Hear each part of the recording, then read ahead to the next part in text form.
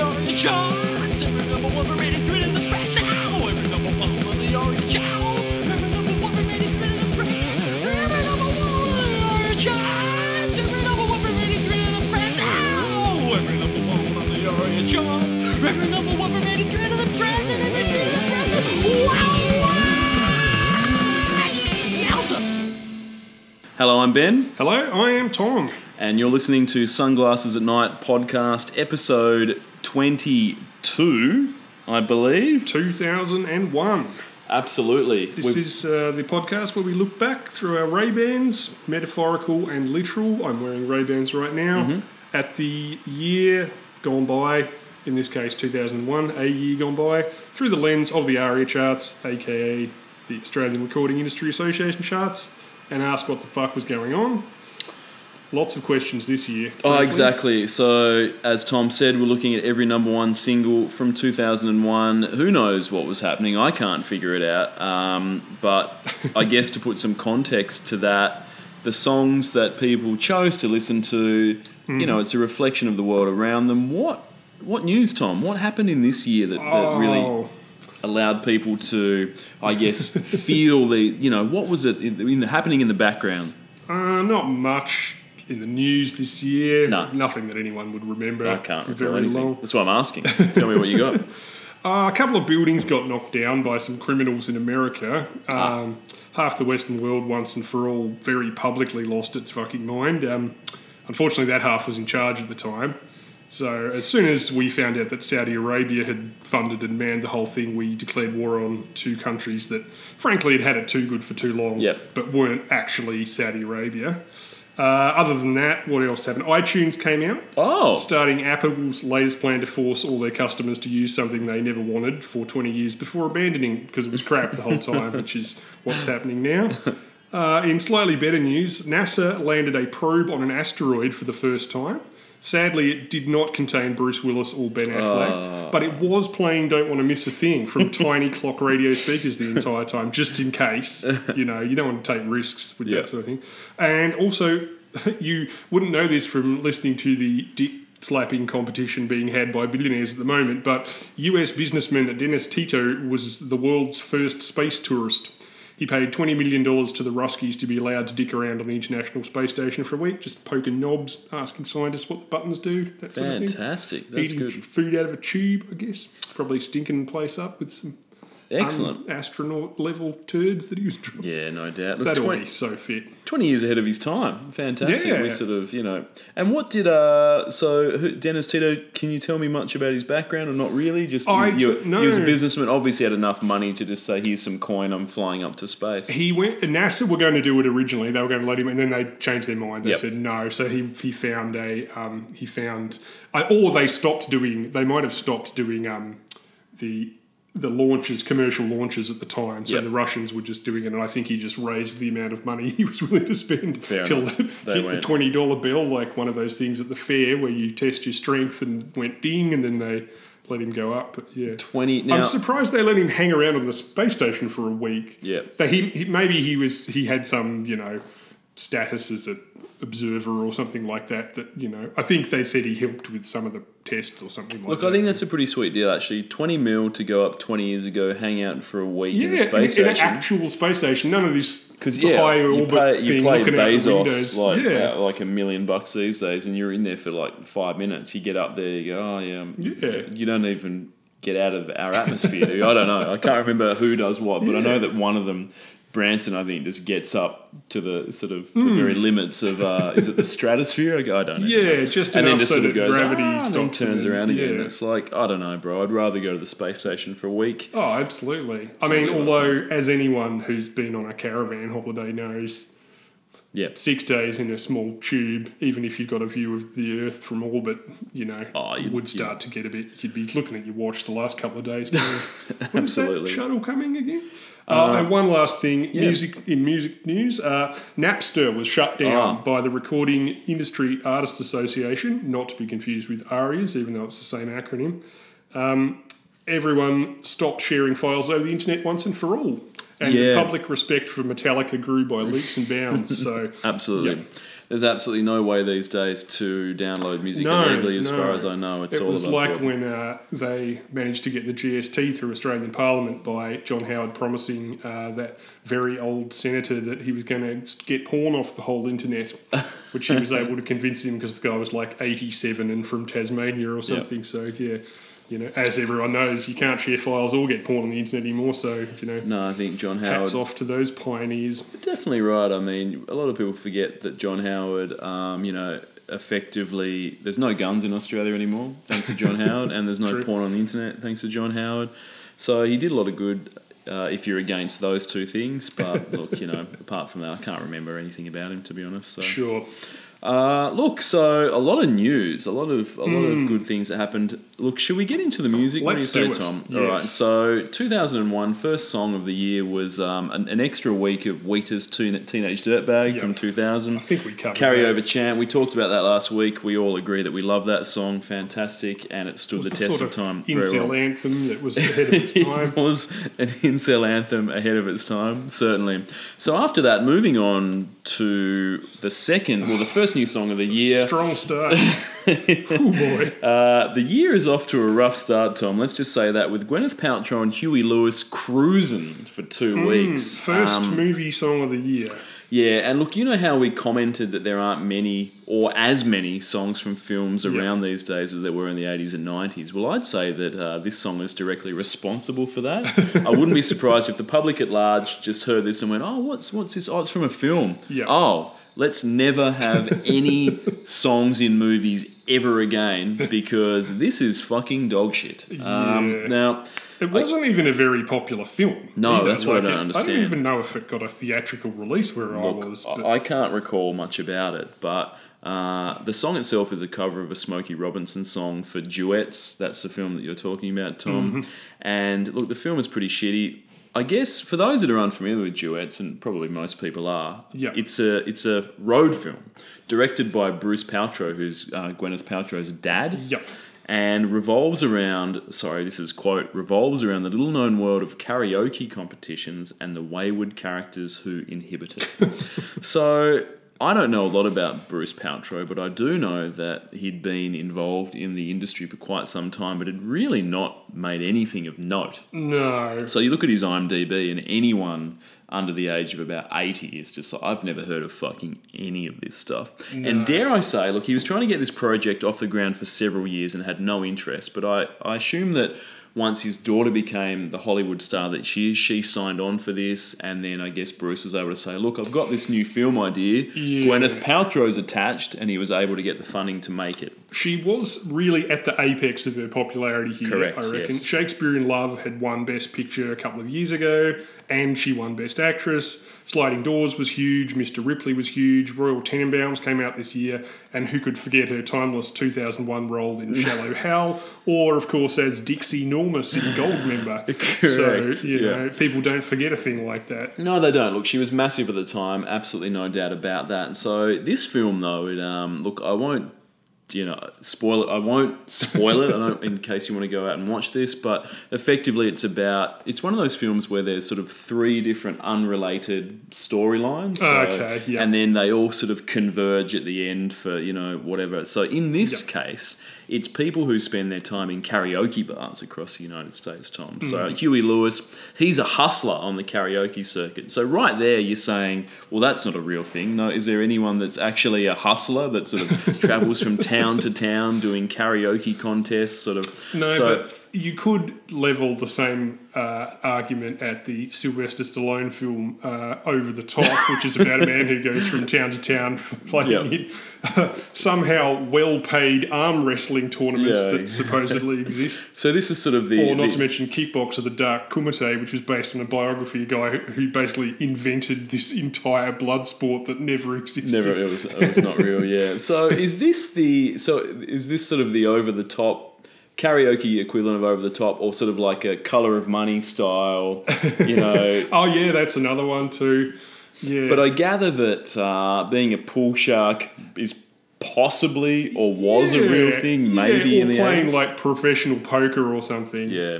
So exactly, I mean, but in yeah. this, so basically, Huey Lewis just travels from town to town. He feigns sort of this ambivalence to karaoke. Oh, I don't like it. It's terrible. And then of course he goes up. He's Huey Lewis, so he can sing relatively well, better than most people. So he wins the contest. Wins side bets for the people, and that's sort of the living that he makes. And then he meets his daughter, Gwyneth Paltrow. Mm-hmm. So I think an old partner dies or something like that. Goes to the funeral. There's his daughter, who he's not seen for decades or whatever. So they start hanging out, going to karaoke contests. So there's that.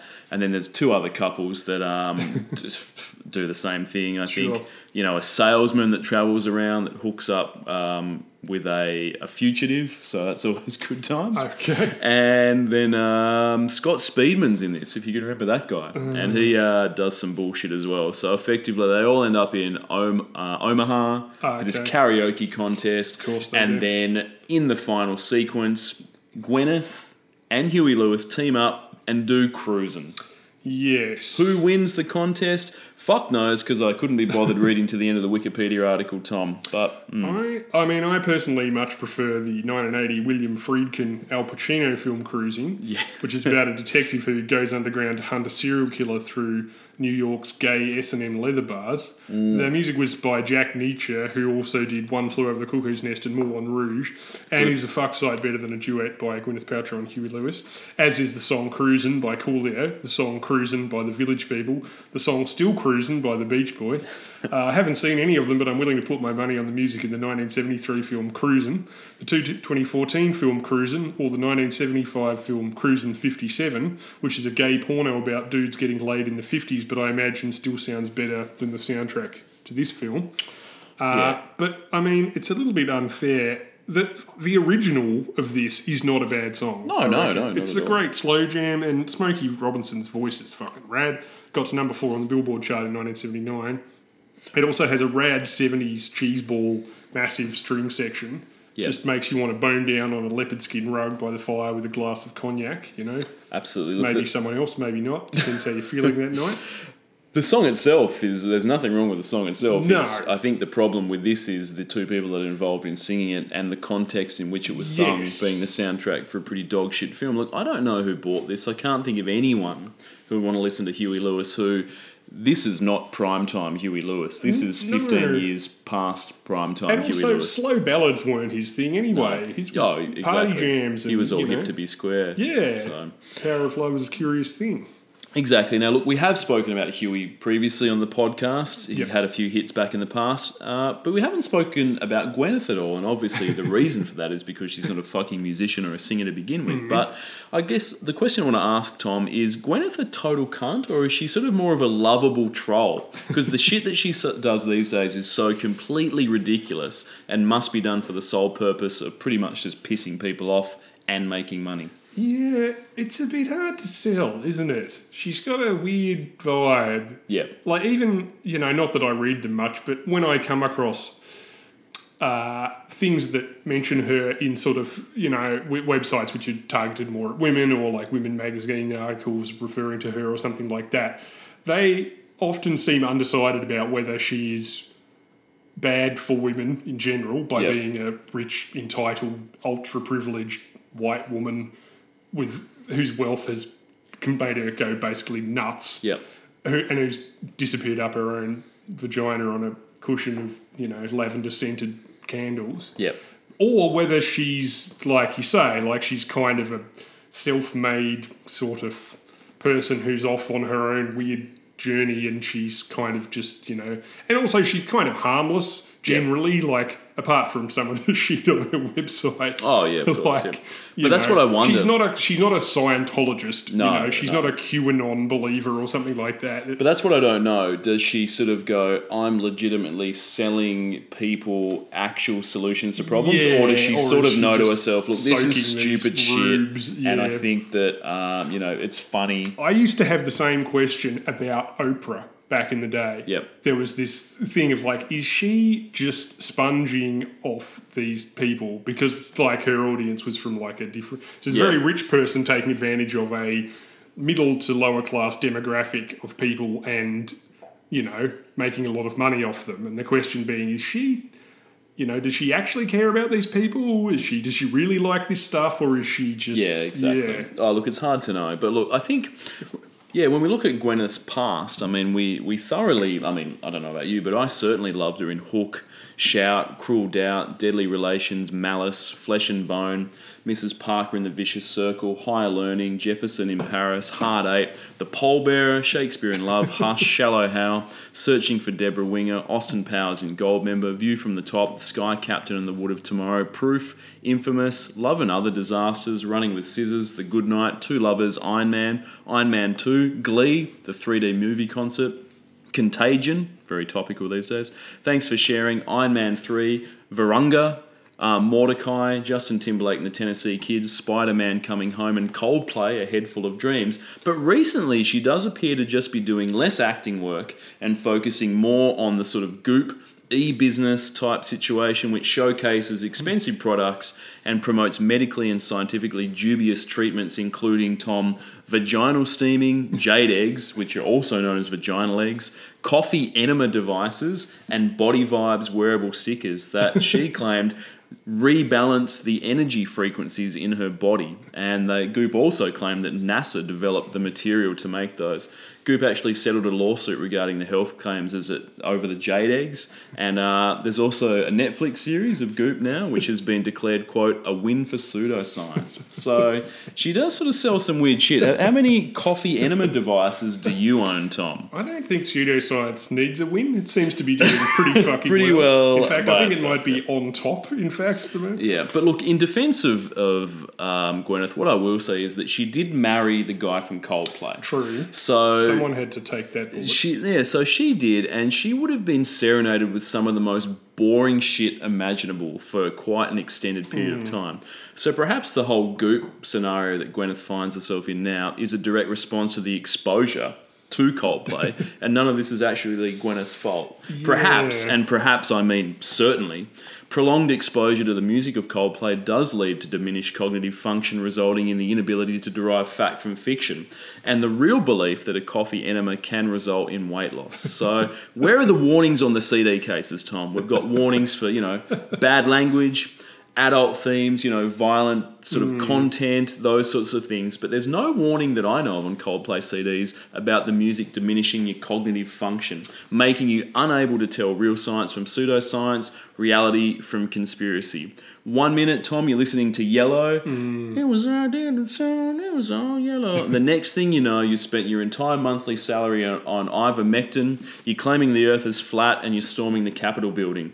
All due to listening to Coldplay. Now, look, the basis for my conclusion that Coldplay does create, diminished cognitive function, it's based on a sample size of 1, that being Gwyneth Paltrow, but that seems to be the same level of scientific rigour that she employs for her Goop online store. So despite the fact that I cannot back up my claim with a vast swathe of imperial evidence, I think, Tom, it still stacks up. Well, I mean, sure. Like, the crossover point from mummy bloggers and mum Instagram into anti-vaxxing QAnon grifter nutbags seems strange from the outside, but it's very real. There have been several investigations into it. Like you say, 1 minute you're sticking a shiny rock up yourself to cure pleurisy, and the next minute you're marching past my apartment next to a guy waving a sign that says, "Put the satanic pedophiles in the COVID camps," which is a real sign I saw an actual human being carrying last week. And we're in Australia. Yes, that's what I mean. Yeah.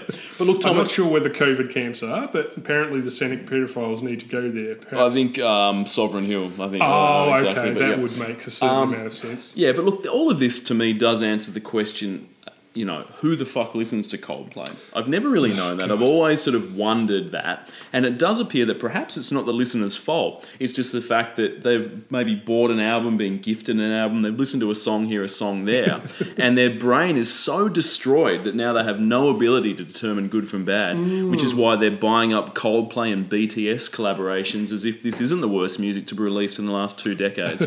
And look, Goop style, Tom, I think that we will be launching the podcast. We're going to be launching a scrotum steaming device that I promise will restore brain function after prolonged Coldplay exposure, as well as some anal beads for the ladies or the guys as well. see. So there you go. So that's what we'll be releasing soon. Get the Kickstarter up and running. My scrotum has been too wrinkled for too long. I Yep. want it to be paper flat and Yep. smooth Well, we've got as a it's sheet of glass. for sure. It's the scrotum steaming device also works as a coffee sort of enema, and sort of just a stovetop coffee maker. So it Well, all works together. That'll I cure. do If need to lose weight, and if I can achieve that in the length of one quick visit to the toilet, then Yep. I'm all for it. For sure. So I think this device will, reverse brain damage from Coldplay, and I think just reverse brain damage in general. If you've had, been involved in some sort of car accident and you've got an acquired brain injury, scrotum steamer, you'll be good as new in a few weeks. You'll be the CEO of a major company by the Sure. year's end, maybe even Prime Minister of this country. So any lyrics that are good in there, I assume there are, because, the song itself Smokey is Robinson's, fucking garb, yeah. but that's the singers, not the actual song. So. Baby tonight belongs to us. Everything right, do what you must. And inch by inch we get closer and closer to every little part of each other. Ooh, baby, yeah. Now remember that in the film, Gwyneth's character is singing this to her dad Yeah. in a film directed and produced by her real dad. Yeah. Cruise with me, baby. Ooh, yeah, ooh. Ooh, baby, let's cruise. Let's float, let's glide. Let's open up and go inside. It's the perfect song to end a touching, romantic father-daughter duet if your name is That's Donald Trump. I think that's worse than Don't Want to Miss a Thing. It is a very. Yeah. I think that's something that Donald Trump would probably try and sing to his own daughter. Very romantic. It is, absolutely. Look, I always thought that, as I said, Aerosmith Don't Want to Miss a Thing was one of the weirder, creepier songs in a film, just due to the context of Aerosmith singing the song about the daughter. At But least this in is the video, Steven Tyler isn't actually No, singing it exactly. to Liv Tyler. Yep, this is significantly worse. So, look, I don't want to say that this is the worst of the decade by any stretch, but it's probably one of the worst of this year, Yeah, as far as I know. it's not great. Anyway, should we forge ahead and see if Sure. I'm right or not? Yeah, So, from our first song of the year is a movie song Oh, to sorry, the Tom. second song of the year. real quick, I should point out that 300,000 listeners Gwyneth Paltrow has on Spotify. Huey Lewis and the News have 3.9 mil. And this costs you $2, so that's one of the more expensive Yeah, numbers. surprisingly. Maybe because no one saw the film or bought it and They- then yeah. burnt all of the copies. They obviously pressed up enough to get it to number one in Australia, but I'm not quite sure how. But anyway, let's move on. So, as you said, Tom, another film into another film Song song. number two. This is Film song Leanne number two. Rhymes, Can't Fight the Moonlight. I'd forgotten this one. but For it's 6 back. weeks, Yep. yeah. Film Song Central, featuring the theme to one of the finest films of the millennium, probably so far, Coyote Ugly. Yep. You seen Coyote Ugly, Tom? I sure have. Open At the night, cinema? Of course, Yep, yep. at the cinema, Front for sure. and centre. Look, this is Leanne's only number one in Australia, but she did have a top 10 hit from her debut album, Blue. Mm-hmm. Leanne also was in Coyote Ugly performing the song. Yes, she was. So, Tom, if you're unfamiliar with the plot, what can you tell me about the film? Can you recall enough to sort of... It was, as I recall, it was a real refreshing take on the genre of, something I'd never really seen before. It was about a small town girl living in a lonely world. Yep. I think she took the midnight bus going anywhere, ended up in the Big Smoke. Yep. She had dreams of being a musician, if I'm that's right. correct, yeah. And A songwriter, I think, yeah. So. I think she struggled for about a day and a half. Yep. And then she found an incredibly hot guy who was into her and a music career by the end of the week, if Yep. I remember correctly. Correct. So I think you've hit the nail on the head there, Tom. So you moved to New York City. If you haven't, as a songwriter, if you haven't really, reached all of your goals within 48 hours, then something's gone awry. That's right. You don't have to work for a long time for anything. But fortunately, she was able to get a job at the hottest bar in town, which was called Coyote Ugly, where a series of scantily clad young women danced on the bar for tips. So that's sort of how she was able to sustain herself while, so she'd get up on the bar with some other young ladies, they'd dance, they'd pour jugs of water over their cans Yep. and get tips. And that was enough to sort of keep her afloat Yes. while she pursued her songwriting career. Now, what happens at the end? You'll just have to watch to find out. I don't want to give it away. No I'll give spoilers you on this show. One small hint. Yep. Nobody takes their clothes off. No. Because this movie is PG as fuck. Yep. Also, frankly, the concept of Coyote Ugly, which is a real bar, or it was at the time, sounds in reality about as appealing as the bar run by Tom Cruise and Brian Brown in the film Cocktail. I mean, sure, those twats take 15 minutes to make a fucking Bloody Mary, assuming it doesn't end up in someone's hair while they're throwing it around. But at least they don't start dancing on the bar, kicking drinks into people's faces. Yep. I mean, some people, sure, might be into that if there was nudity involved, or at least bare feet. Quentin Tarantino. But for your average punter, it sounds more like the kind of tourist-ridden hellhole, you know, where you would go to the city, people say, oh, you have to try this bar, then you end up waiting an hour to get a drink, and then a dude with a pop collar knocks it over while he's trying to convince an 18-year-old to do a shot of Midori out of her cleavage or something. Yeah, it really doesn't sell the concept very well. No, look, Tom, I'm not a big fan of when you go to a bar and there's not a lot of patrons, but it still takes 90 minutes to get a drink. And I feel like that's what would happen at Coyote Ugly, because it's like, oh, can I get just whatever your tap beer is? And they just go, oh, we've got to get up on the bar and do a 30-minute routine, and then I'll jump off and I'll make it for you after that. It's like, for fuck's sake, I don't want to see this. Particularly American idea of like forced bonhomie, that like people want to go to a restaurant where every hour the staff get marched out at gunpoint and forced to do a line dance or something, and that somehow the people in the bar will be able to convince themselves that they just spontaneously do this at the top of the hour, every hour, all night, and they're totally into it, you know. Well, as we learnt, Tom, Lone Star restaurants didn't really succeed in Australia, did they? No. Where they made people come out and do a dance routine. And No, a friend of mine worked at one of those when she was younger, and like she said, it was a fairly grim experience for all involved. At least in a theatre restaurant, you get to pretend to be a vampire, It's true. and indulge. You've got enough makeup that people won't recognise you on the That's streets. right. In but- fact, it's probably the closest thing you'll get to being a professional actor in the Australian music film industry, to be honest.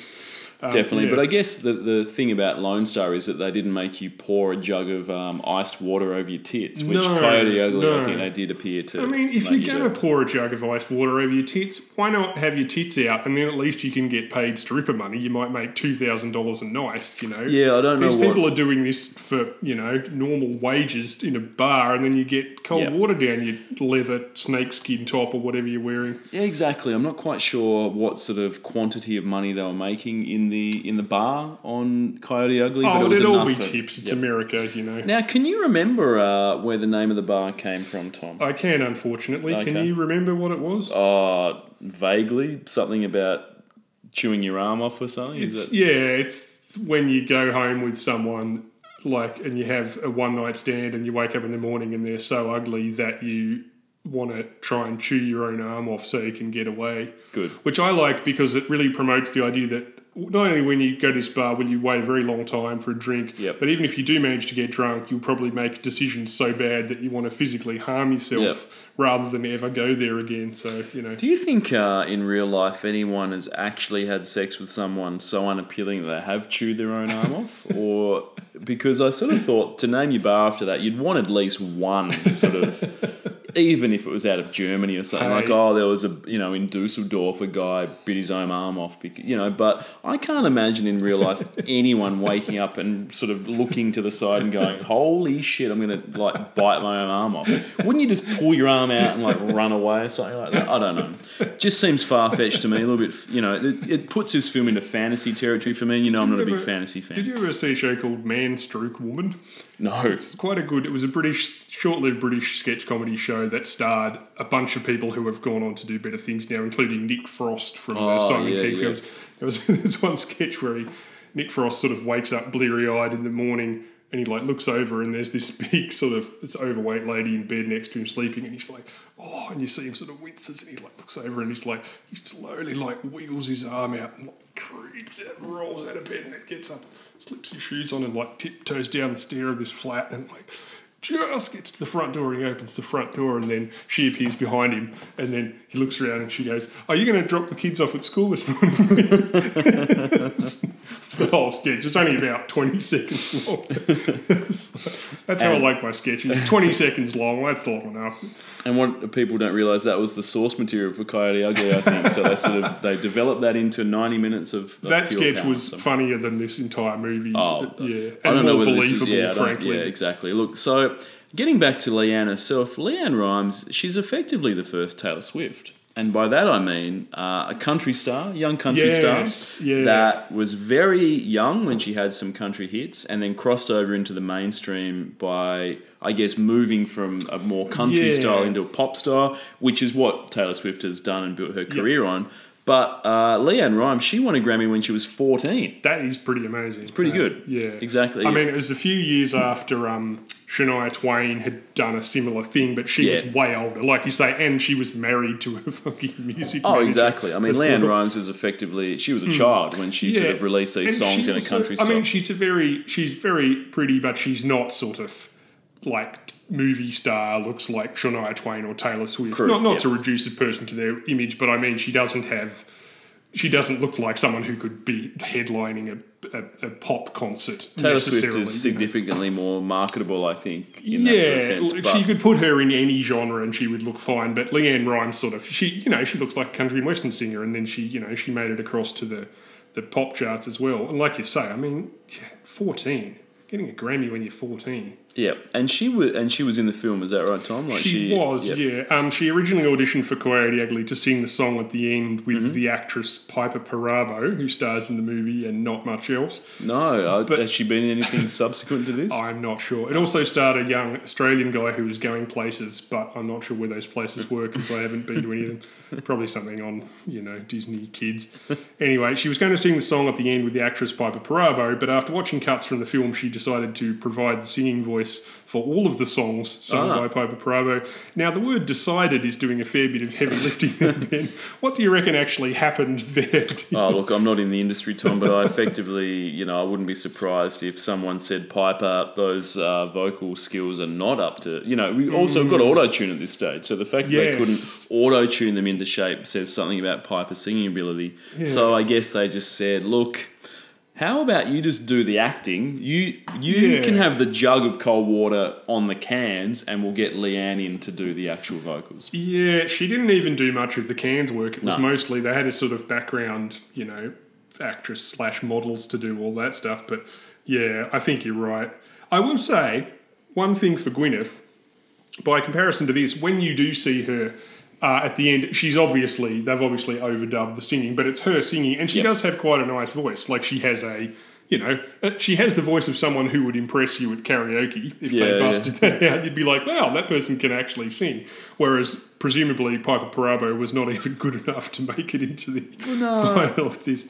Or maybe, who knows, maybe they just thought, fuck it, we've got Leanne Rimes, why not? We've paid Leanne for the song, let's use those Why vocals. fight the moonlight? Well, why fight the moonlight? And look, that does bring up the next question, Tom.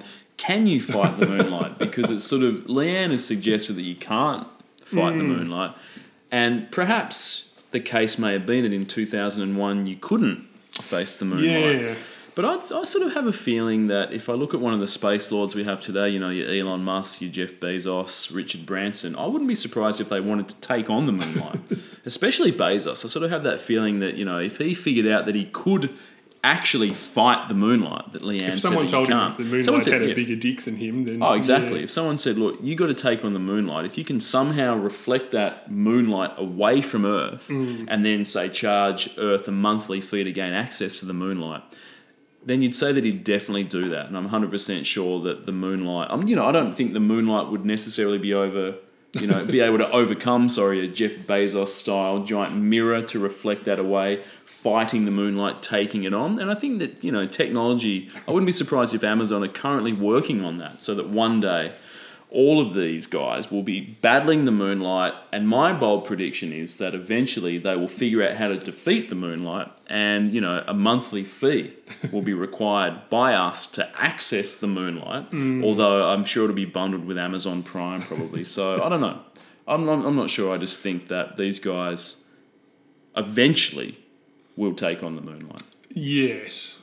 or figure out how to put some sort of logo on it, Batman style, Yep. possibly. That might be another option. But Will yeah. Leanne look silly then, you think? if Bezos or one of those other guys sort of says, we can fight the moonlight, and then they reflect it off into space, will Leanne be like, fuck, you know? Although pay some ad agency to say, hey, why fight the moonlight when you can click on the moon and order directly from Amazon? Yeah, exactly. Well, they'll have their warehouses on the Just moon by lift then. your finger on a full night sky and wiggle it towards space, and a drone will come directly to your location. For sure, you'll be ordering some Lego for your kids or something, and it'll just be a rocket fired from the moon straight at your house and then sort of drop it off. So, look, that's the future. So I'm looking forward to it.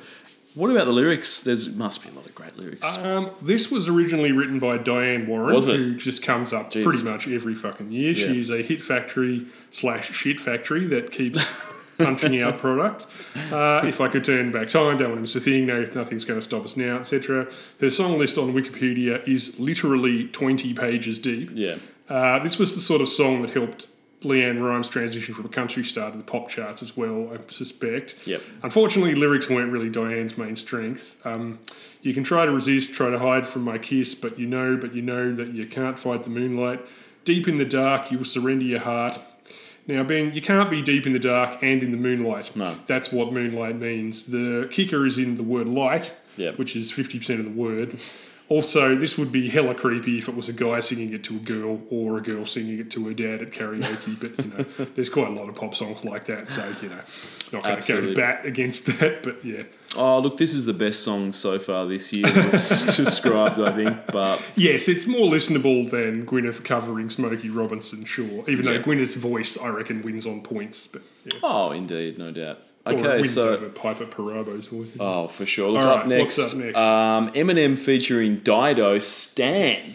For 1 week. Now, this is considered to be one of Eminem's best songs, in which case I'd hate to hear his worst. I don't really know. Like, You're not a fan of this one? This one's, it's a bit too, it go. I think Eminem, and I'm admittedly not a big fan, like in terms of I don't know his entire body of work, but Oh, me neither. he sort of falls into either the playful, wacky, fun-loving stuff or some fake emotional bullshit. Yeah. And this one fits into that sort of emotional. Sure, yeah, trash. certainly towards the end, yeah. I don't know. I just think he probably should have stuck to songs where he gives shit to Moby. I don't know. Is that sort of how it goes? But Sure. look, so the sample from this song is from a Dido song from, I think it's only a year ago. So he's sort of Yeah. effectively taken that. And then Eminem raps a story about an obsessed fan. So that's, Yep. I guess, the basis for this song. They're sending letters back and forth, and then I think there's a twist at the end, isn't there? There's a bit of a sort of twist where Eminem's like, "Oh, dude, Yeah. I read this thing about how, you know, a guy drove off a cliff or something with his pregnant girlfriend in the back," and Eminem's writing this, and he's like, "Oh shit!" He realizes Yeah. that that's the dude he's been writing back and forth to. Stan isn't getting his replies or something, and Yep. he thinks he's not replying to him, so then he starts emulating his stuff. He apparently intended it for this song to be a message to fans who had written him disturbing letters, indicating that they'd taken the Slim Shady LP's violent lyrics seriously, the ones where he talks about fantasising about murdering his ex-wife, about killing his kids, about all this sort of thing. It's all a joke. Well, yeah, sure. Apparently. Like gangster rap, it's a joke when you need it to be for legal reasons and Yep. so forth. Another reason Eminem claims he wrote this was to make the critics who were saying things about me feel stupid. His aim was to disprove those who felt he lacked talent and relied purely on shock value. In a 2011 Shade 45 appearance, he revealed that there was originally a verse where Stan got out of the water, he escaped and came to my house to kill me, then I had to kill him first, but I missed him and he was in the hospital for like 3 weeks. Then he was pissed off that I didn't write him get well cards, so he came to kill me again, and in the last verse I finally just blew his head off.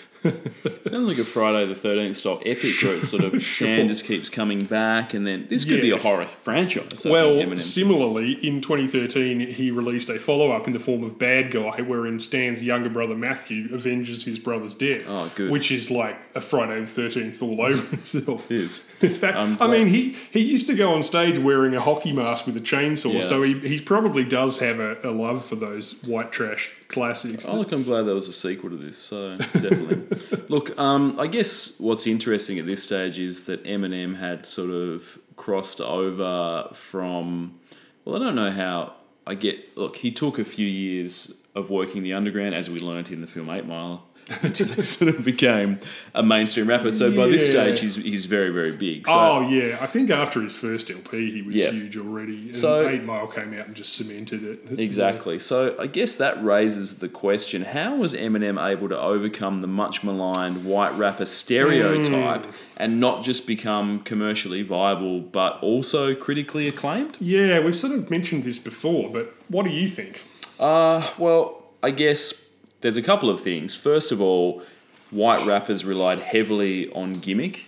Up to this point, Vanilla sure, Ice yeah. was sort of, oh, look at, I can dance and I've got a flat top and, but generally they didn't really have that much talent on the mic. So No. Vanilla Ice as a rapper was significantly shitter than the best, African American rappers Yeah. at that same point. So the talent wasn't there. Whereas I think Eminem's probably, as a lyricist and as an MC, was as good as the other guys that sort Yeah. of, whether he was, in terms of He's the pretty underground great. people. So I think that he Yeah. sort of brought a better level in terms of his quality on the mic. So there's that. He was just better than the other shittier white rappers beforehand. But also, he also aligned himself with Dr. Dre, so who produced his first LP. Yeah.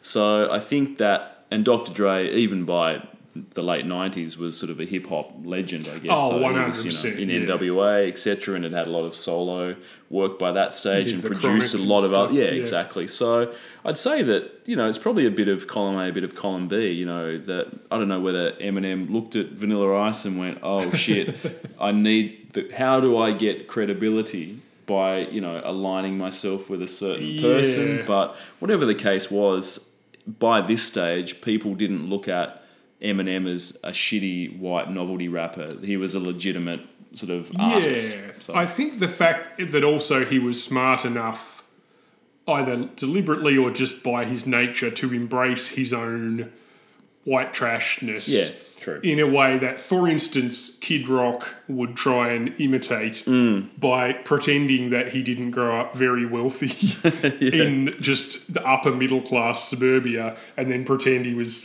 white trash from Detroit or whatever. Yep. Whereas Eminem actually was, he did grow. And I think that added legitimacy to, you will always get 20% bonus points from music reviewers if they think that you sincere, whatever they imagine that to mean.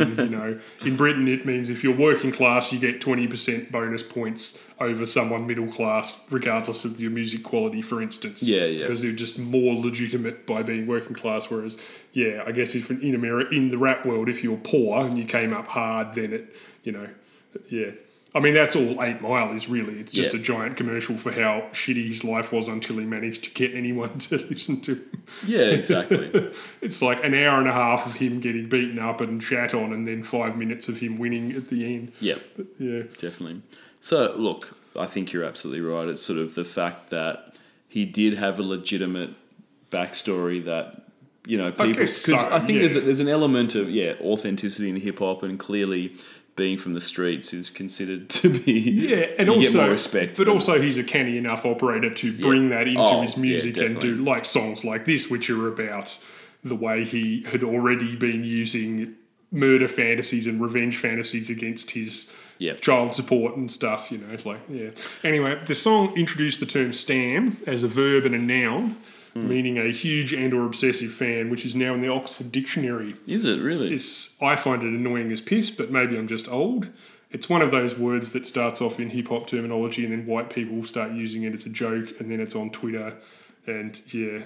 Do you think it's good when rap lyrics or teenage Twitter terms pass into common parlance? Maybe I'm just old.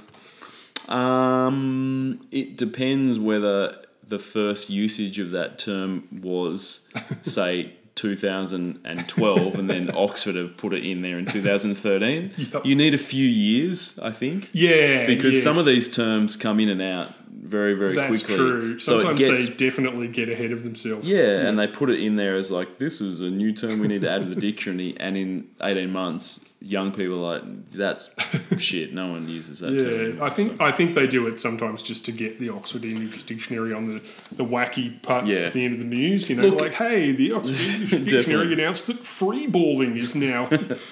All the kids are saying freeballing Yeah. this year. Did Bodacious make it into the Oxford Dictionary? Is that in there? Pretty I sure it forgot. was in there last year. Yeah, that's good. I think it's good when they're inventive or they cover untrodden territory, like milkshake duck, for instance. But the problem with Stan is that it really just means fan, which is already a word. Yeah. But anyway, who knows? Okay. Oh, look, What's spoiler next? alert. What's he up to now? Well, spoiler alert, Eminem has had numerous number one singles in Australia. I would have thought so. We will get to talk about him several more I'm times. kind of surprised this is the first one, actually. Like, Yeah, it must absolutely. have been the alt charts, but the first couple of albums had huge hits on them. But yeah, anyway. Yeah, I was surprised as well.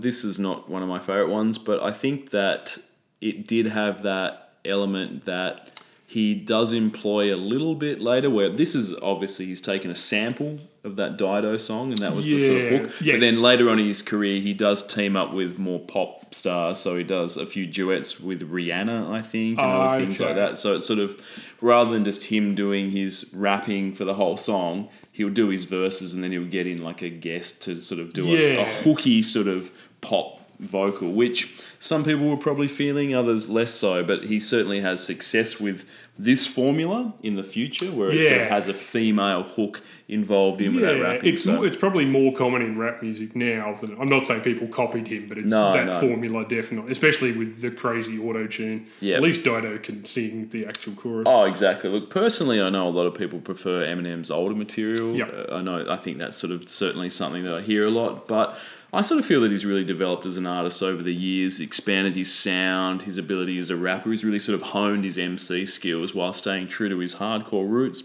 And for me, all of that's evidenced in one of his more recent tracks, River, which is a duet with Ed Sheeran. So, Tom, look, it's a very emotional track, and is there anything more street level than an Ed Sheeran duet? Well, I hang don't on, Ben. think so. Hang on. Hold on now. Hold on.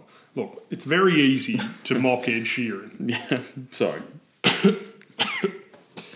But. There's no but. No, I'm just saying it's extremely It's easy extremely to mock easy, Ed yes, Sheeran. absolutely.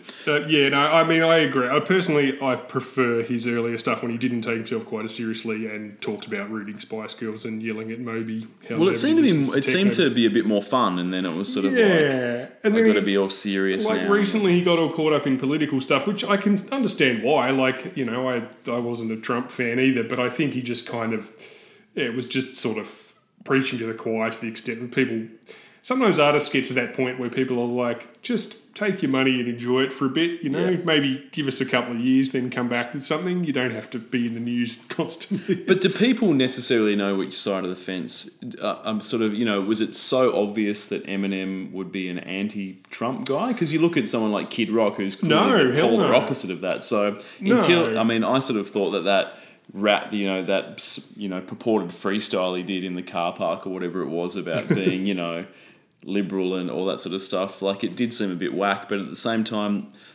you know, I don't necessarily know No. what side of politics Eminem or a lot of other people I think stand he's for. a very smart guy, but he guards himself in interviews a lot because that's what hip hop is Mm. about. It's so much about image maintenance that, you know, you can't just go off. And I think that's also why he doesn't trust his older funny stuff as much as he used to, Yeah. because there's a certain level of Look, lack of dignity about it. But you know, yeah, and I think he's just too smart to be Definitely. a Kid Rock. oh, basically. for sure. Look, before we move on to the lyrical highlights, Tom, I Sure. remember that Eminem, Vanilla Ice once stated that Eminem stands for Mini Me, as in Vanilla Ice was sort of trying to claim that Eminem had Oh, used the name. sure. Yeah, sure. Do you think that's spot on? Is that on the mark? That, you know, sort of Vanilla Ice Hey, look. was I guess the archetype of this, and Eminem's just copying him. Is Get that- back to me when Vanilla Ice has managed to maintain his musical credibility while doing a duet with Ed Sheeran. That's true, you know, yeah, because absolutely. he didn't It's do not that, easy. and not a lot of people think he's got No. credibility. How are they doing? How's he doing these days? He must have shit tons of Spotify people. Eminem. Yeah. Oh, fucking hell. Yeah, absolutely. You're not going to believe this. 44 million. Fucking hell. I think that's the most we've ever had That must be. on the Good podcast. Lord. So, yeah. 44 mil, and Dido's got 5 mil, which is a lot, because I haven't heard from Dido for a while, but, you know, That's a lot I'm for sure bloody Dido. she's still powering around in the background, just Oh, sort of she'd not, be nowhere not the sort of without action that I'm this. listening. But, yeah, 44 Yeah. mil is insane. 18 cents for this, but fucking hell, that's crazy. Lyrical highlights? This is the part that is sampled from Dido's 1999 song "Thank You," Yep. which originally appeared on the soundtrack to Oh, Sliding Doors, Oh. starring old Fanny Eggs Paltrow. Yeah, Fanny Eggs Paltrow, She says, "My tea's gone cold. I'm wondering why I got out of bed at all.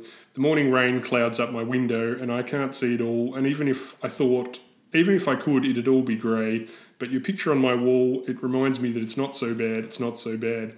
Now, I think her sad voice contrasts quite nicely with the Eminem verses. Definitely. He said that when he first heard the line about the picture on the wall, he just had an instant image of the whole song in his head. Like, he said sometimes the songs would just come to me like a whole thing, which I reckon is actually pretty inspired, because that's not really the sense that the verse is used in the original song. The original song is just about, it's a shitty day, but I see your picture, it reminds me. Whereas he's using it in the sense of someone whose life is bad, but, this person that they look up to, that they imagine themselves to be similar to, makes their life better. And it fits perfectly here. It just works perfectly at this kind of, contrast with this guy who's like a pseudo little tough guy version of Eminem, which I'm sure were exactly like the people who used to send him letters who were just like, I'm in a trailer park like you, I yell at my mum, she's a bitch, so forth. And then you've got this kind of nice British refrain in the middle, but anyway. yeah, of course. And he didn't just sample the chorus of that song either. The hook, he sort of, this is the first verse of that is used repeatedly. So he sort of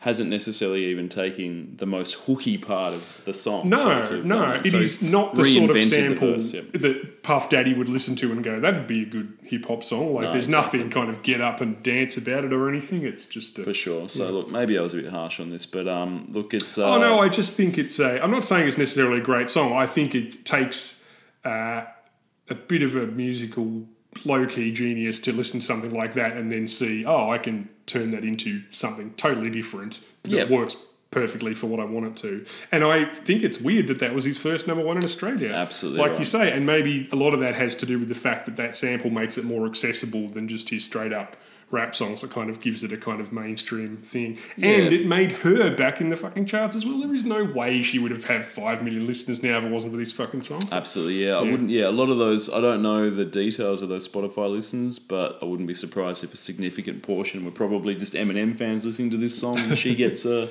listen as well. So there you go. All right, Tom. Moving on to the next song. It's Maya. Is it Mia? Maya? I should have checked that. It's got a Because it's it's got an acute because I above always the thought Y. I always thought it was Maya, but it might be Mia. That acute Mia? might be Mia. Mia. Let's say Mia. Fuck, I should have checked that. That's poor. Case of the X. Look, one of my favourites from the Lady Marmalade 4 set. The one Maya. who's gone on to have the biggest career out Mia, of all four exactly. of them. Look, so look, this is her first number one in Australia, but she was so close. Yeah. In 1998, so very very close when she dropped the guest vocals on the track "Ghetto Superstar" yeah. with Praz from the Fugees and ODB from Wu-Tang Clan. Well, that was a number one, wasn't it? No, it wasn't. That's the thing. Wasn't it was it? close. We talked about it. We talked about okay. it briefly, but never made it to number one. So Ghetto Superstar, that was Mia doing the vocals on that. Look, not With sure the what. Fugees and ODB. Yeah, exactly. Don't know what ODB was doing, but I gathered he showed up to that video shoot naked just so he could get some free clothes. That sort of Fuck, seems to be the way I that he hope did operates. So that again. love that dude. So Which of ODB's aliases did you prefer the most, Ben? Did you prefer Old Dirty Bastard, Yep. ODB, Yep. Azon Unique, Dirt McGirt, Joe Bananas, Dirt Dog, Osiris, Big Baby Jesus, Old Dirty Chinese Restaurant, or Knifey McStab? I was a big fan of Big Baby Jesus, but Sure, they're all great. I mean, so. the Big Baby Jesus story. I'm a big Old Dirty Chinese Restaurant fan myself, Because I'm I think just- I've been to that rapper a few times when Yeah, I was look- hungry. But I think it's awesome that he had 25 nicknames, which is what you want. So I think, because you look at the other guys from the Wu-Tang Clan, I think like RZA. Does he have another nickname? Is it just RZA? and I when don't they know. do, they're always some self-aggrandizing bullshit. Like, I'm going to go by the name Jesus from now on of Nazareth or something, or the Millionaire or something. Nobody has the balls to call themselves Dirt McGirt No, that's anymore. exactly right. And even Old Dirty Bastard. I mean, if a guy shows up at a party, there's very little behaviour that he could do that you would then be... and he introduces himself as Old Dirty Bastard. There's very little behaviour that he could then exhibit where you would be allowed to go, well, look, you've really brought the tone down now, where you couldn't just say, well, look, my name's Old Dirty Bastard. What do you think I was going to do? You know? Yeah, exactly. So look, I massive pissed in respect a to punch this- bowl. I'm Old Dirty Bastard. That's my thing, you know? And that's what I liked about the Wu-Tang Clan. They were a sort of a loose collection of guys that got together. And they had room for one absolute freak up the back who was with his dick in the potato salad. Definitely right. And they also were one of the first, I think, hip-hop, well, probably just artists in general, to have a clothing line and then just have a song that was effectively just like a PR sort of... Yes. They had that rap song which was just telling people to buy Wu wear, and it was like, that's great. Is this a commercial? Is this... whatever, it works well. So, look, I don't know what the better song is, Ghetto Superstar or Case of the X, but Ghetto Superstar also featured in the film Bullworth with a rapping Warren Beatty. Yeah, I believe Mia also tried to get a rapping John Howard on this one. Okay. But apparently his rhymes were so filthy she had to kick him off the track. Also, he showed up naked and said he needed money for Louis Vuitton bags. Ah, yeah. On a more practical note, this was number 2 in America on the Billboard Hot 100, which Ghetto Superstar did not manage. Okay. So bad luck, Old Dirty Chinese Restaurant, I guess. Yeah. Because Mia's back and, you know, she's not quite number 1, but number 2 on the Billboard in America is pretty amazing for this song, which is, you know, what do you think about it? Oh, look, I think musically this is very representative of what's to come, but I wouldn't necessarily... It's either... To be honest, this probably isn't the song that set in motion this sort of type of music, because we spoke No. about Destiny's Child last No. week, and Destiny's Child, Say My Name, was a hit, and they had a lot of hits, and this song, it's sort of a very poppy R&B type song, and it could be a Destiny's Child song. It sounds like it could be a yeah. Destiny's Child song. It was written and produced by Tricky Stewart, Tracy Hale, and Tab Nicarani. Yeah. I can't pronounce that. Between them, they were responsible for Single Ladies, okay. Touch My Body, What's My Name, and Umbrella for Rihanna, and Okay. have written for Destiny's Child, Britney, Christina, Usher, Bieber, Toni Braxton, and did a whole bunch of Mia's other songs, which is probably why it sounds so similar. In particular, I thought it sounds quite a lot like Jumpin' Jumpin' Oh, by Destiny's Child yes. in some parts. Yep. That came out 2 years prior to this. Yeah. Reviews at the time said her voice was a bit weak. There's a sort of tremulous quality to it, like I reckon, which could work in some styles of song, but maybe for this sort of thing, it just does work better if there's 3 of you backing each other up, you know, like Yep. Destiny's Child / you know, other girl groups of the time style. Absolutely. Look, no, I completely agree with that. Yeah, not a terrible song by any stretch of the No, it's not imagination, but appalling. probably not as memorable as some of those Destiny's Child songs that were being released at the same time. But what I will say, Tom, is the music video has been compared to Janet Jackson's music video for You Want This, and also Mel Gibson's 1979 film Mad Max. Now, look, I watched the music video, Tom, and I've seen Mad Max as well several times, and I can't recall it being 95% dancing, nor can I remember such a large quantity of rhinestone pleather halter tops. But, you know, for some reason, you know, that they are very compatible, they are comparable, but if this is meant to be post-apocalyptic, this video clip, everyone had very nice hair and makeup, I will say. Yeah, I had to say, I thought it looked fucking uncomfortable, to be honest. Like, it's a pretty cheap video. It's Yep. basically just some people dancing in the desert in front of some cars. Yep. They're totally exposed to the sun. There are no clouds. There's no shade or trees to be seen. They're dancing vigorously on top of just a pile of dust, using fairly elaborate choreography, There's a lot of doing push-ups in the dust, jumping around. There's a lot of swinging large metal poles around for some reason. And, of course, it's 2001, so all the dancers, who are mostly women, are wearing full-length, low-rise denim jeans, one of the most uncomfortable fashion items I've ever personally worn, with great big heavy belts, big shoes, and visible G-strings just in case one of them might have escaped from getting a sand-filled wedgie after 10 minutes. And also all the guys are wearing giant cross-colour pants and baggy black clothes and black baseball caps. It looks like a bit of a nightmare. If it cuts between some shots, and in some shots my hair looks really well made up, like you said, like she's got a sort of, sort of semi-perm, like wave thing. And in other shots, you can see it's just drenched with sweat. Yeah. Like they've obviously just been doing this shit over and over again for ages. Yeah. For sure, Tom. And I was thinking less Mad Max and more Kevin Costner, the Postman. Is that what you... I don't know. or none of the above. I sort of just wasn't really getting any of those post-apocalyptic films, to be honest. But there is one sequence where one of the male dancers sort of works his hand around Maya, and then it's sort of... There's a quick cut just as it looks like he's about to grab her vagina. So I'm not sure what sort of happened there. But nothing actionable. I don't know whether it's sort of like, this is getting a bit sketchy, but it's sort of, it wasn't, I sort of watched that and went, she doesn't appear to be super, something that looks choreographed, and she's sort of like, I don't know whether I'm sort of feeling this. So there might be a Me Too moment coming out of this video clip. Let's wait and see. But look, it is good to see that, obviously she's a great singer and went on to be 1/4 of Lady Marmalade crew.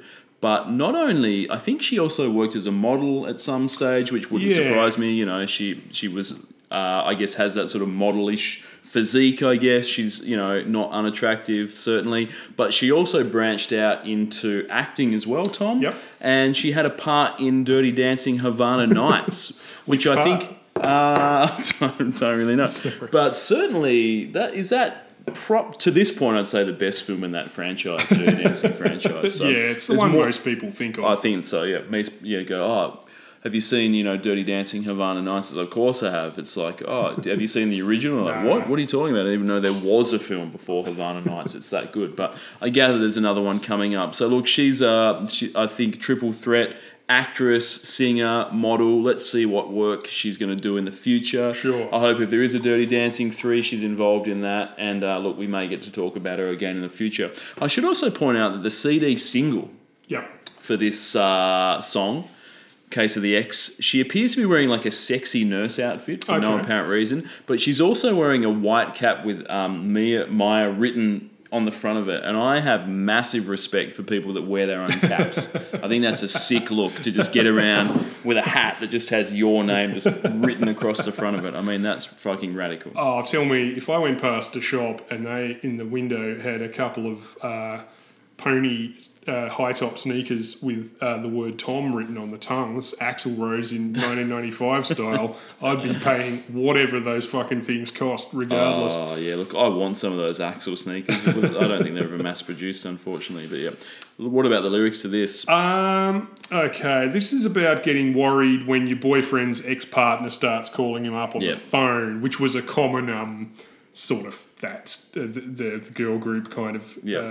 lyrical, thematical subject. Now, what is it that she wants? Tell me, what is it that she needs? Did she hear about the brand new Benz that you just bought for me? Because you all didn't have no kids, didn't share no mutual friends, and you told me that she turned trick when you all broke up in 96. Yep. Now, prostitution aside, she's not worried that he's already cheating on her. Yep.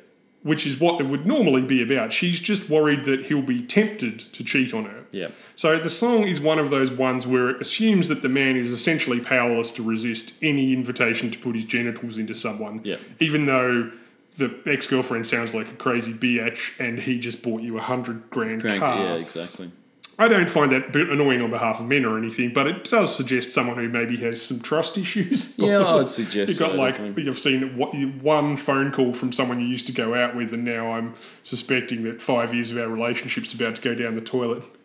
Well, was it that they broke up in '96? Is that what's going Yeah, on? I So think it's that's- 5 years on at this point. Yeah, So she's saying, why would she be calling you? You don't have any kids, you've got nothing in common. You told me she was crazy. Why is your number on her phone? But she's not saying, are you fucking her? She's saying, are you gonna, if she starts asking you to fuck her, will you be able to turn it down?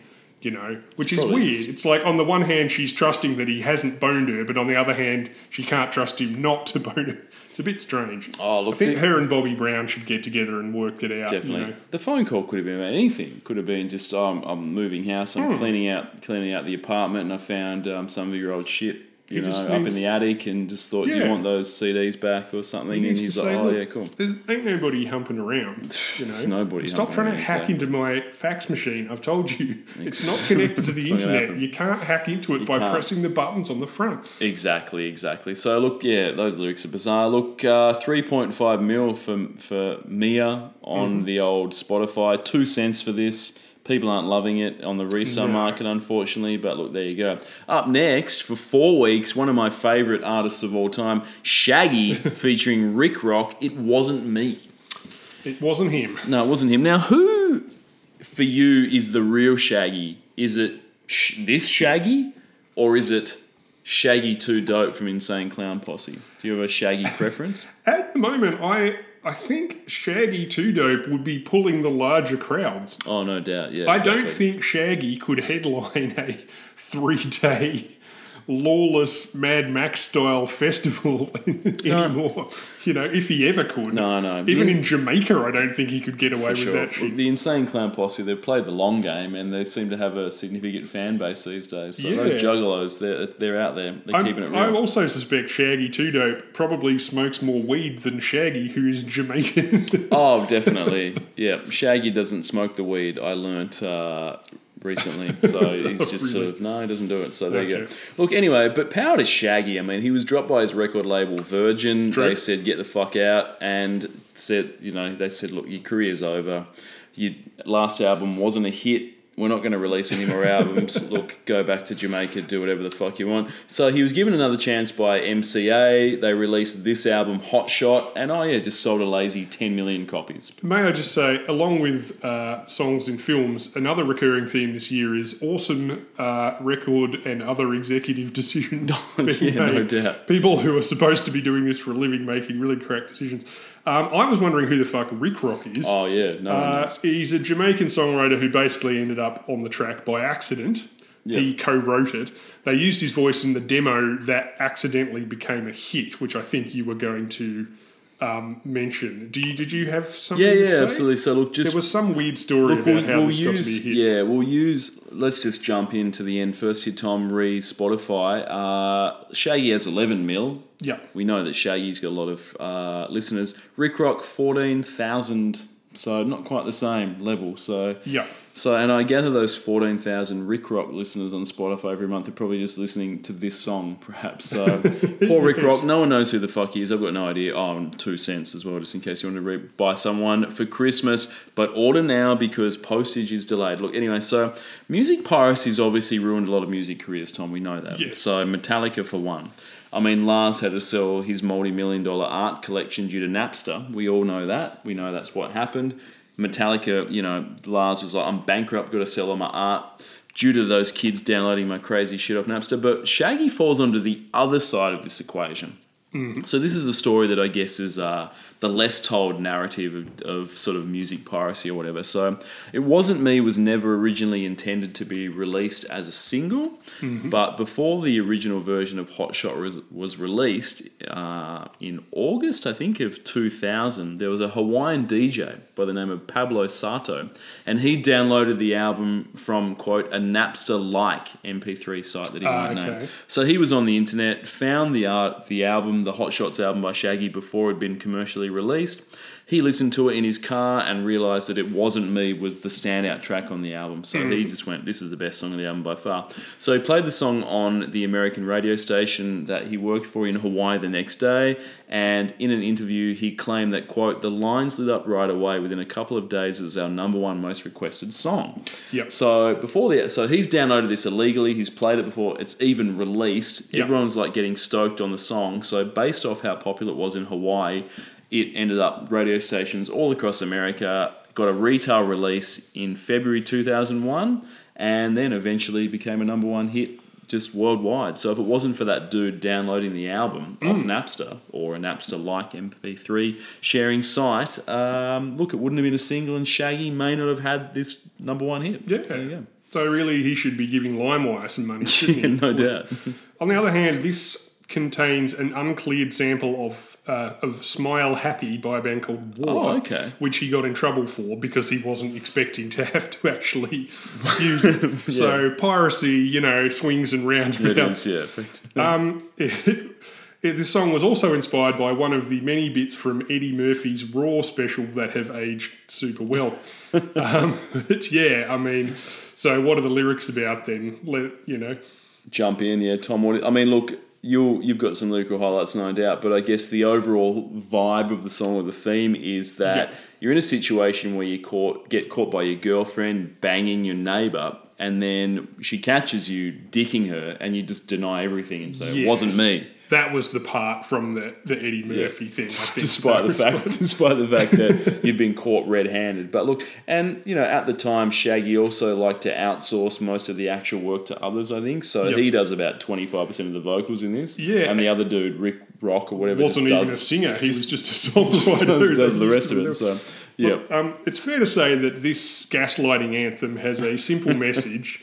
If you're caught cheating, lie about it until other people start to doubt themselves. Yep. A policy that works extremely well right up to Supreme Court level if you're white, male and rich, but not so much for everyone else generally. On the other hand, it's delivered in quite a complicated way. Like, it starts with Rick Rock showing up at Shaggy's house and telling him about how he just got busted boning another woman by his, Rick Rock's, girlfriend. So then the choruses are Rick Rock describing the various circumstances around getting busted, the number of times he got busted, the various sexual positions he employed while getting busted by his girlfriend, who apparently videotaped the whole thing at length and is very patient. But then that's interspersed with choruses where Shaggy, in his role as a greasy gaslighting prick, advises Rick Rock, to refuse any blame and or consequences, and that probably his girlfriend is a psycho murderer anyway. Rick Rock eventually has a change of heart in the final chorus. Want to tell her that I'm sorry for the pain that I've caused. I've been listening to your reasoning, Shaggy. Yep. It makes no sense at all. Need to tell her that I'm sorry for the pain that I've caused. You may think that you're a player, but you're completely lost. That's why I sing. Yeah. Which sounds like it should lead into a final chorus tweak to show some sort of remorse or some sort of plan to get his girlfriend back or something. But instead it just goes back into another chorus of him singing about she caught him fucking on the bathroom floor. So it doesn't actually lead to anything at all. I just have to mention one last thing. I probably shouldn't be advertising any other podcast, but there's a podcast called Punch Up the Jam. It's a podcast about music with Neil Bradell that used to feature a guy called Demi Adejuyigbe, who's a very talented musician and comedian. You might have possibly seen his 21st of September videos. If you have, you'll know what I mean. He makes these elaborate kind of stunt videos every 21st of September in the tune of that song, do you remember? Yeah. In the podcast, they would analyse a song. They're both good musicians, and then one of them would perform a pumped up version, which would be like their own version of the song.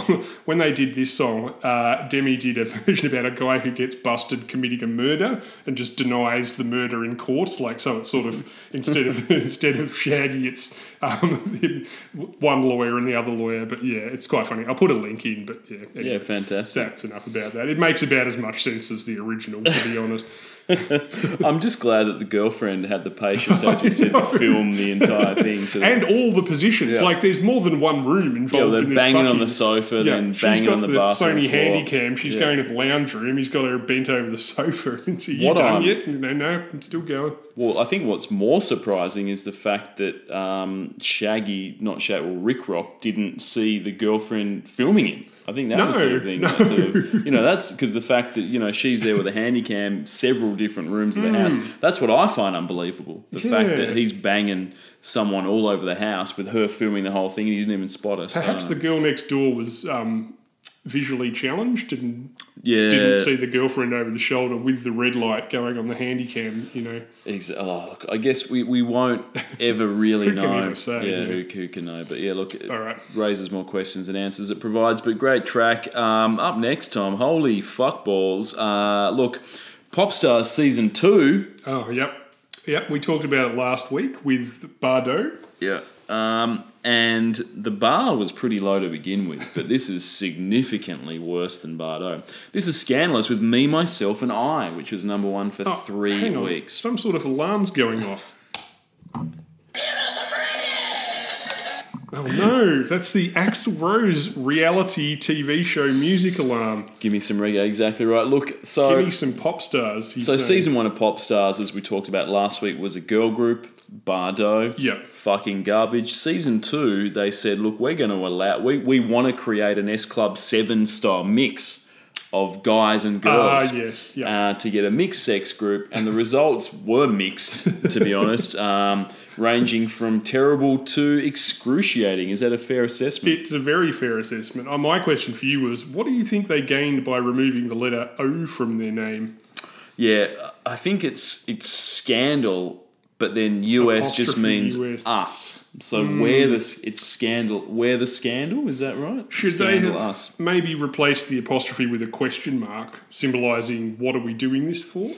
Or perhaps an Probably. asterisk, like in Bewitched, symbolising an anus, which I think is what they did in Bewitched. Look, the music's awful, the group's terrible, and the name just sort of makes you just want to punch yourself in the head, doesn't it? So They one were of those also things- not scandalous in any way. No, they weren't at all, Tom. Absolutely not. Look, I'm got a confession to make. I saw these guys perform in a Woolworths car park, in a suburban Woolworths car park, and I was blown away. I'm going to say that, Tom. So, and by blown away, what I mean is that I thought that they were going to be shit.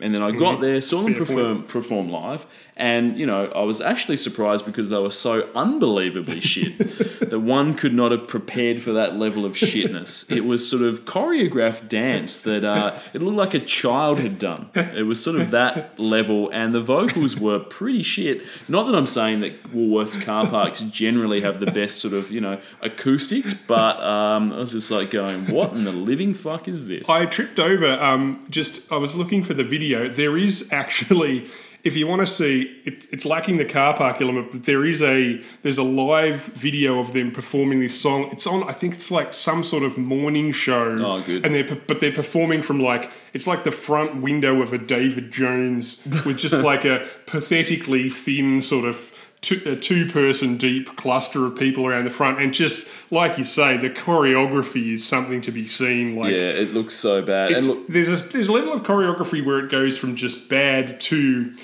you can see in the people's posture that they're not sure what they're doing here, and they are starting to have second thoughts already. No doubt. And look, I think that even at the time, I remember thinking that they'd probably overshot on the venue. Maybe a Best and Less car park would have been better than a Woolworths car park. Was but there it you go. better or worse than the two-man death metal band you saw at the Flood Wall at 11 a.m. when the drummer didn't show up?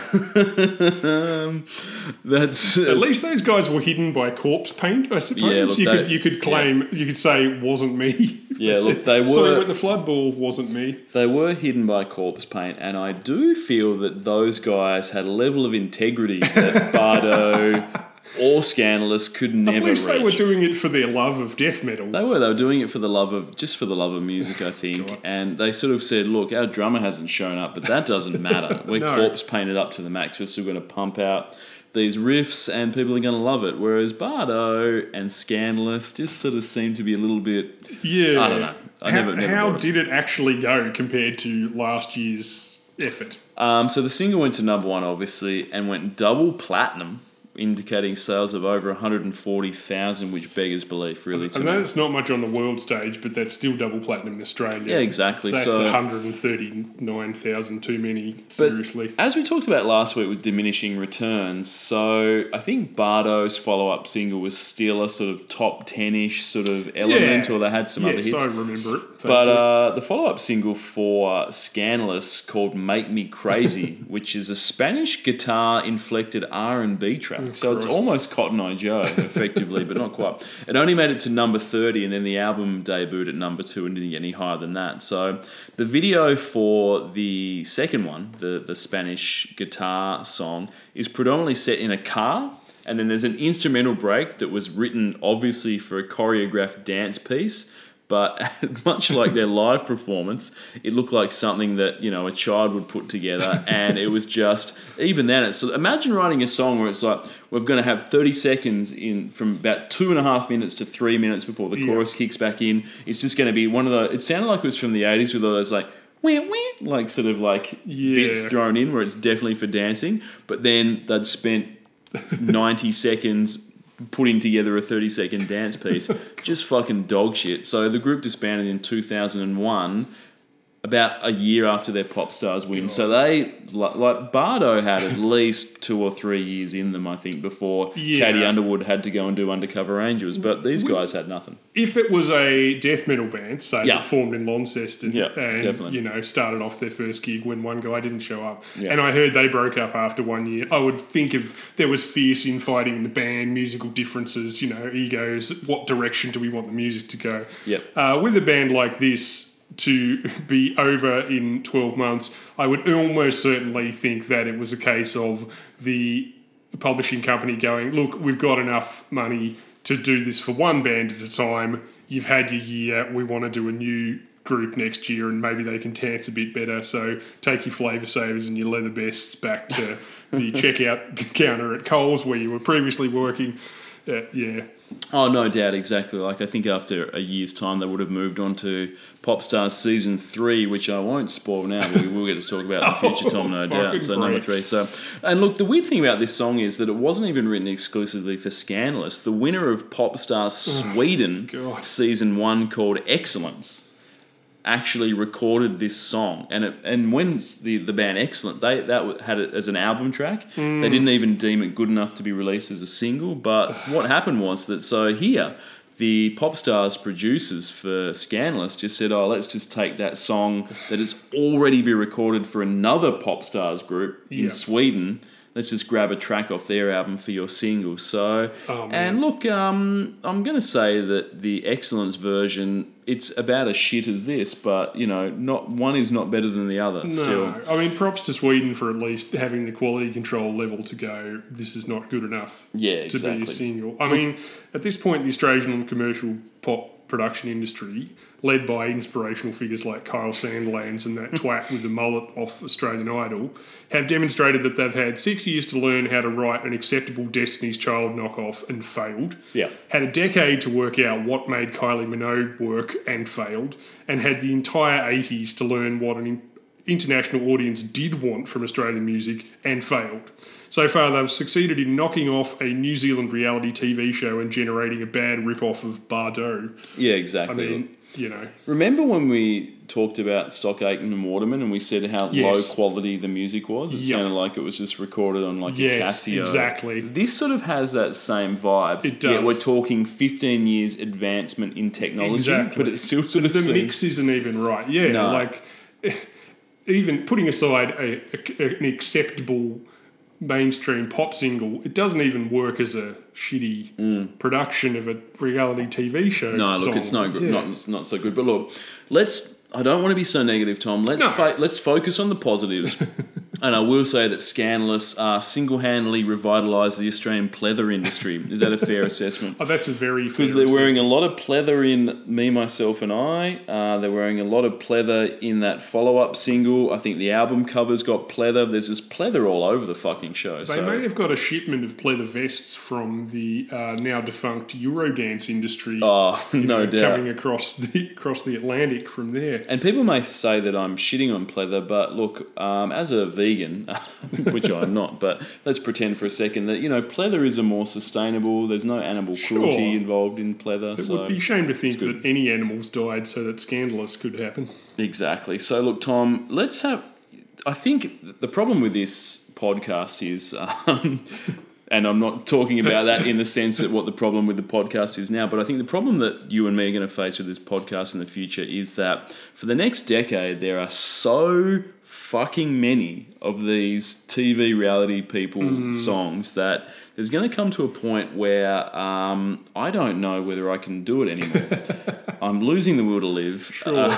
But one thing we can do, and I think we're going to have to do this, is try and find out what are they up to now? What are these guys? Okay. Because a lot of people would sort of pinned their entire careers, I guess, on sort of rather doing the difficult thing of writing your own music, maybe forming a band or finding like-minded individuals to write music, working it up, trying to get some demos together, play some shows. People wanted to take the easy option out of, let's just go on a TV reality show and then we're going to be famous from there. But what we've learnt from Scandalous is that it doesn't always work out, does it? You do this sort of stuff, but what did they do after that? And that's what the most important thing is. So, look, let's have a look at the members of Scandalous, Tom. Sure. So, Tamara, she was one of the female ones. She ditched her surname and just went with Tamara. So, look, the thing about that is that Kylie waited a good decade to ditch the surname, as we learnt last week, didn't we? So, it took her a long time. I mean, I don't really know whether Tamara should have assumed that she had the recognition off the back of Scandalous to be a first-name only artist. So, but she did release 2 singles, Ooh Ah and Hard For Me, and both of them reached the top 30 in Australia. Some may say she'll never have the level of recognition to be a one-name artist. But Ooh Ah did feature the lyrics, quote, Ooh Ah, I lost my bra, I left it in my boyfriend's car. So slightly more sophisticated than the work of Scandalous. But where Tamara really shines, Tom, is that she married Kyle Sandilands in 2008. God.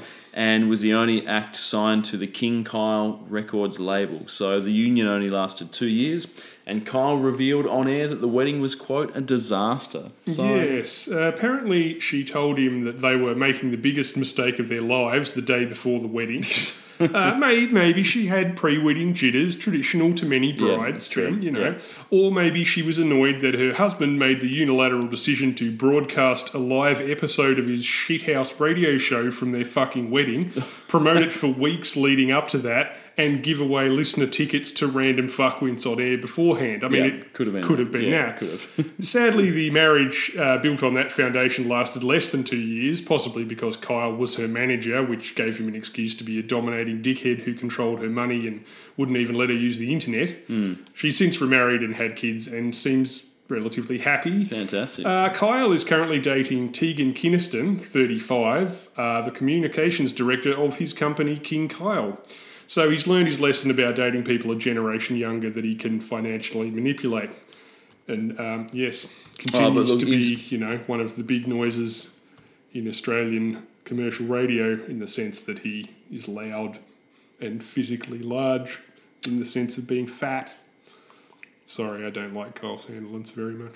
He's very, very, very talented, Tom, and I think that we forget that he is able to talk on radio and has done for many years. I think being able to talk on radio for that period of time, what's impressive is that you can speak for 20 years without having said anything. So I think that's where the real talent comes from. So look, it's a shame that he didn't sign more people to King Kyle Records because Tamara really, really heated up the charts. And look, I hope that he revives that. So because they don't make that show anymore where he's like a Judge Judy style judge, do they? Where Kyle goes on and sentences people to fucking whatever. Like pretty much everything he was involved in except his shithouse radio show, it was a failure after a short period of time. Yeah, dude sucks. I think that's safe to say. So anyway, look, Jason, one of the other guys, he ended up working for Camp Quality.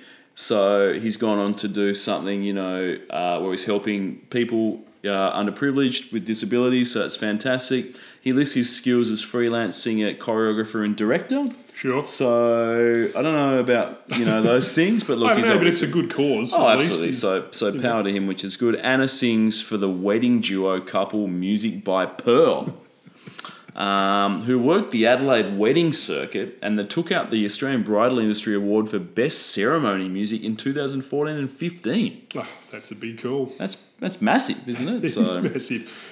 She probably makes far more money doing that than she ever would have made being in Scandalous. Oh, you'd to make be no honest. money from being in Scandalous. So, yeah, I think her doing Whereas- covers on a bridal circuit. So, Oh, fuck you. fantastic. Daniela releases music on a SoundCloud page, and she's the company director of a music tuition business called Designer Song. So, Sure. who are the sponsors of this episode, Tom? They are. Designer Song. Shout out Where to you need to go when you need a song designed. Check it out. Thank you very much. And what about our fellow Tasmanian Simon? Wow. A lot of people forget, Tom, that Simon, he was one of us. He was a Tasmanian who scaled the summit to Scandalous, which is as high as it could get. But he's decided to re-engage with his spirituality. Oh, okay. He said, I started to realise that the Bible is telling us the truth about ourselves and our journey from slavery to here. Sure. God just wants us to be happy and love each other as he commanded, which is the biggest concern because obviously we don't apply that. We don't live it. You feeling that? Simon's Simon's whole thing about the Bible about slavery from here and work, and we don't apply the loving each other commandment sort of resonates with you. In theory, it's just that they always tend to have a very specific, personalised definition of what that actually entails. But Oh, no doubt. Look, is there a part in the Bible about television talent shows? Did Jesus cover that off? Sort of, thou shalt not sing in reality TV or something I think like that. that'd be definitely one of the commandments these days. For sure. Look, hopefully Thou shalt Simon... not covet thy neighbour's ass, perhaps. Yeah, look, Simon may metaphorically rise from the dead and come back to serenade us again with his music in the future, Jesus Sure. Christ style. So, look, I look forward to that. So, look, this is hot garbage, and look, Yeah, as I said, we'll get so- to discuss the third and final instalment of Pop Stars in a future episode, perhaps, Tom. These lyrics must be fucked, am I right? I don't know. You're so sexy, talking smooth, have no idea what you're gonna lose. The game you're playing with my mind, not kind. I said, why did you treat me like that? Come tomorrow, baby, stay all night. I want to see it all, so don't turn out the lights. Boy, you're in for a big surprise. It ain't gonna be nice. I'm gonna blow everything you know about me, myself, and I. I'm going to make sure that you're on the floor when the cops all come around. No, you won't survive me, myself, and I. So, are they going to fuck you to death? Sounds like it, Is yeah. that the idea? I mean, I give them credit. I guess that would be scandalous. Yeah, it would be, absolutely. I mean, the cops will come around. Some I sort mean, of 7-person rape murder, the lyrics are pretty weird, and look, that's an autopsy no one wants to have to perform, I wouldn't have thought. But yeah, look, it's... it's in line with the quality of the band, I guess. So look, doesn't surprise me at all. I mean, but also the original song was written, I assume, maybe English as a second language. It was written by the Swedish guys. okay, yeah. So, but when it was translated and when it was recorded by Scandalous, nobody bothered to sort of say maybe we can adjust these lyrics slightly so that it. Because that's the thing with these artists. They look at these lyrics and they say, what if we change 2 words? And it's like, no, you're not getting any songwriting credits at all because that would involve us having to pay you money. So we're using the OG one, even if it does sound like a weird sort of dance floor murder type scenario. Yeah. So look, 3 weeks is it for number one, as I said. 2,000 listeners on Spotify, which that's a lot more than I would have That's thought. shared But between 7 people. but yeah, exactly. Look, I think the thing with Scandalous is they'd be on so many, like most dog shit songs of the 90s playlists on Spotify that someone would just happen to listen to it. So they get 2,000 How listens many a week. of them did you set up? I set up all of them, exactly. Good. So, Send me the link for one of those.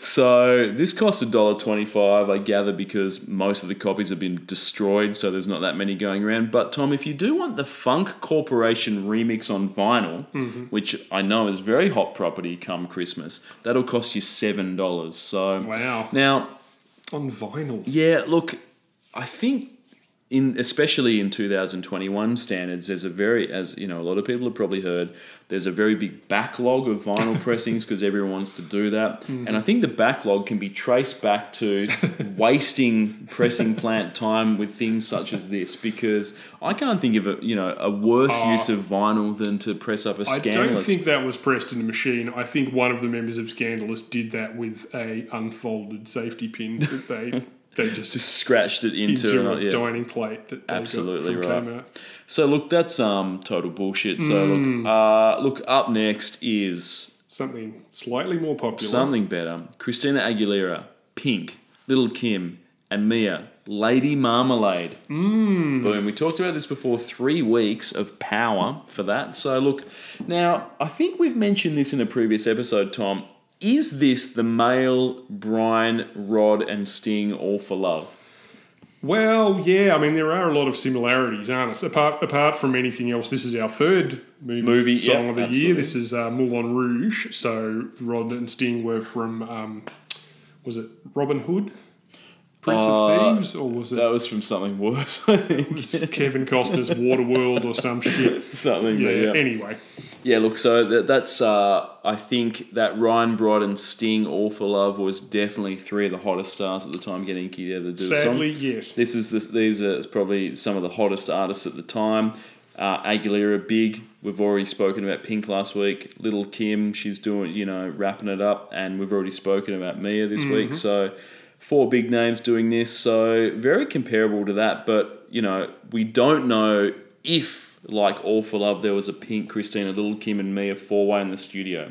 That's something we don't know, but I assume that there was. We can only assume. And maybe Missy Elliott got involved as well because she was involved in the video clip for this, doing a bit of an intro and an outro. So look, what is your favourite version of Lady Marmalade? There's been so many over the years. And look, there's obviously this. There's the original La Belle version. There's the All Saints version. This one, obviously, from Moulin Rouge. And I think my personal favourite, Tom, is definitely Sabrina's version from the 80s. So, which, we all love Sabrina from Boys, I reckon Boys, that'd Boys. be my favourite, probably. Oh, look, it's very good. And I think when you look at Sabrina's debut album, we've spoken about Sabrina before, but the debut album definitely plays to her strengths, and that being sort of sex appeal and sort of a nipple slip in a pool, because the tracks are Boys, Summertime Love, everyone loves that song. Hot Girl, sure. Get Ready, Holiday Rock. Kiss by Prince, she does a cover of that. Sexy Girl, yep. Kiss Me, she does Lady Marmalade. And then she pumps it up with a bit of My Sharona. Why not? Sounds good to me. And Do You Think I'm Sexy? Look, I think Sabrina could be a star today. Yep. If she was that age now, if she had Max Martin writing songs for her and the right vocal coach and stylist. I mean, it worked for Katy Perry, didn't it? What the fuck was on her resume in 2001? Not a lot. Bedroom mirror dance skills, looks a bit like Zoe Deschanel, Christian question mark.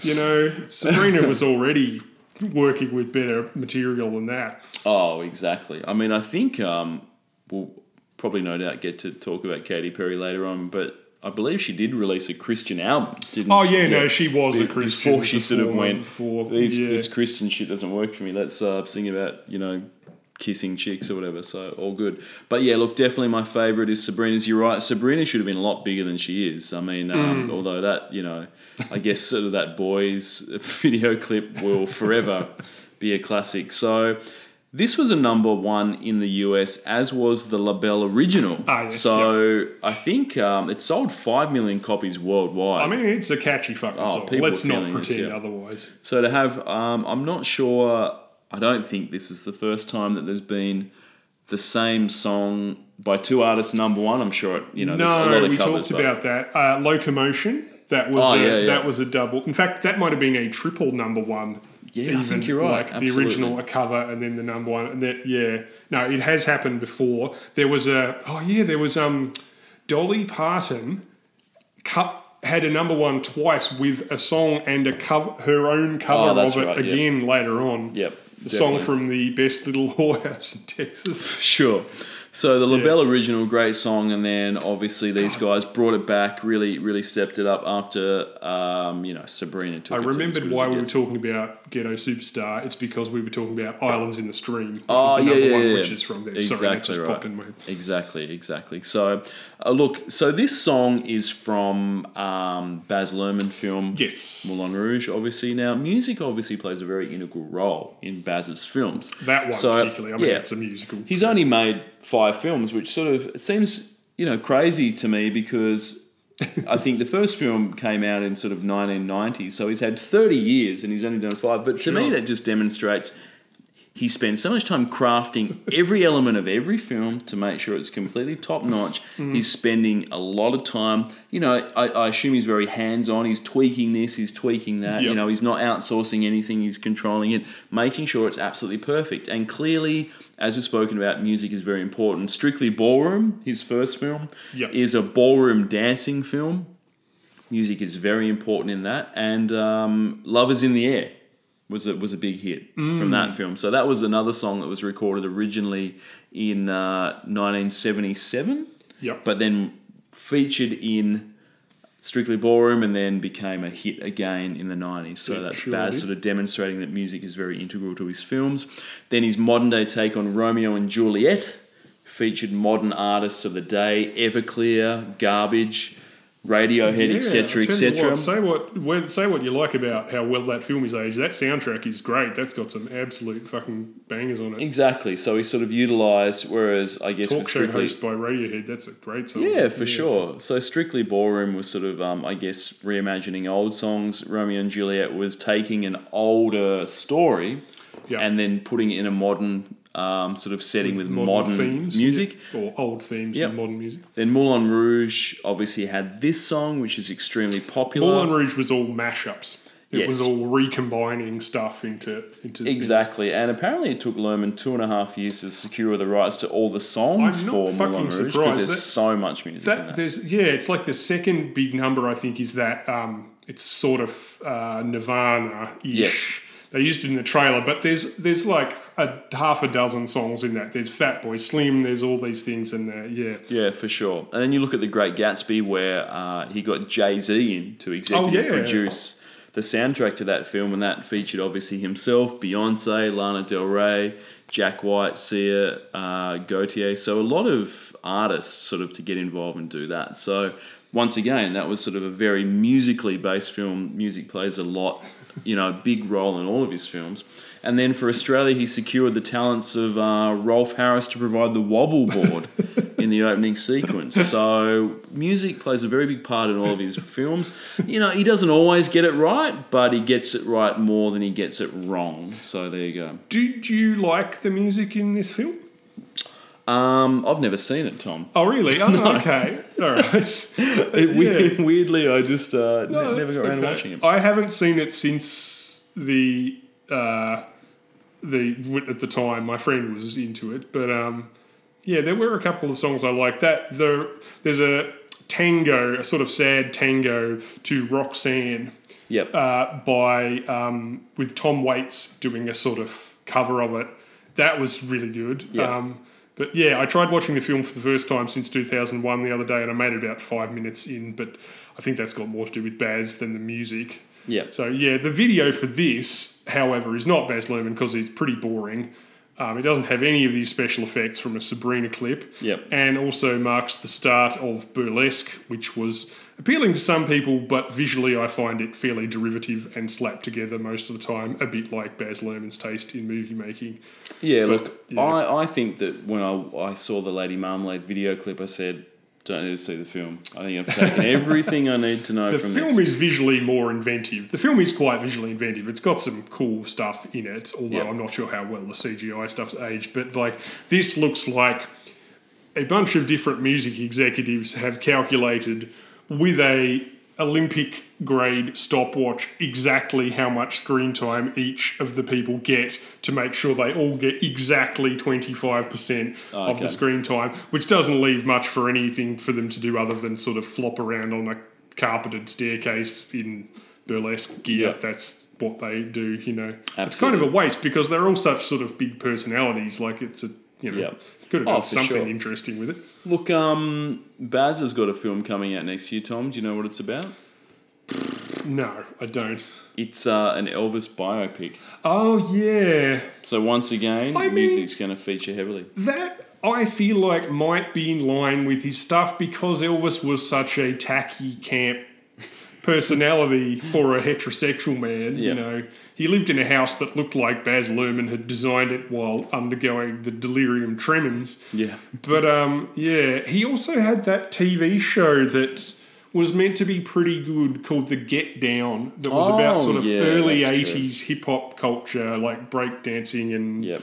Yeah, but I don't think it rated. It cost a fuck ton of money. It was one of those American ones, like the big budget AMC shows where they can spend a film budget on the first season, but yeah.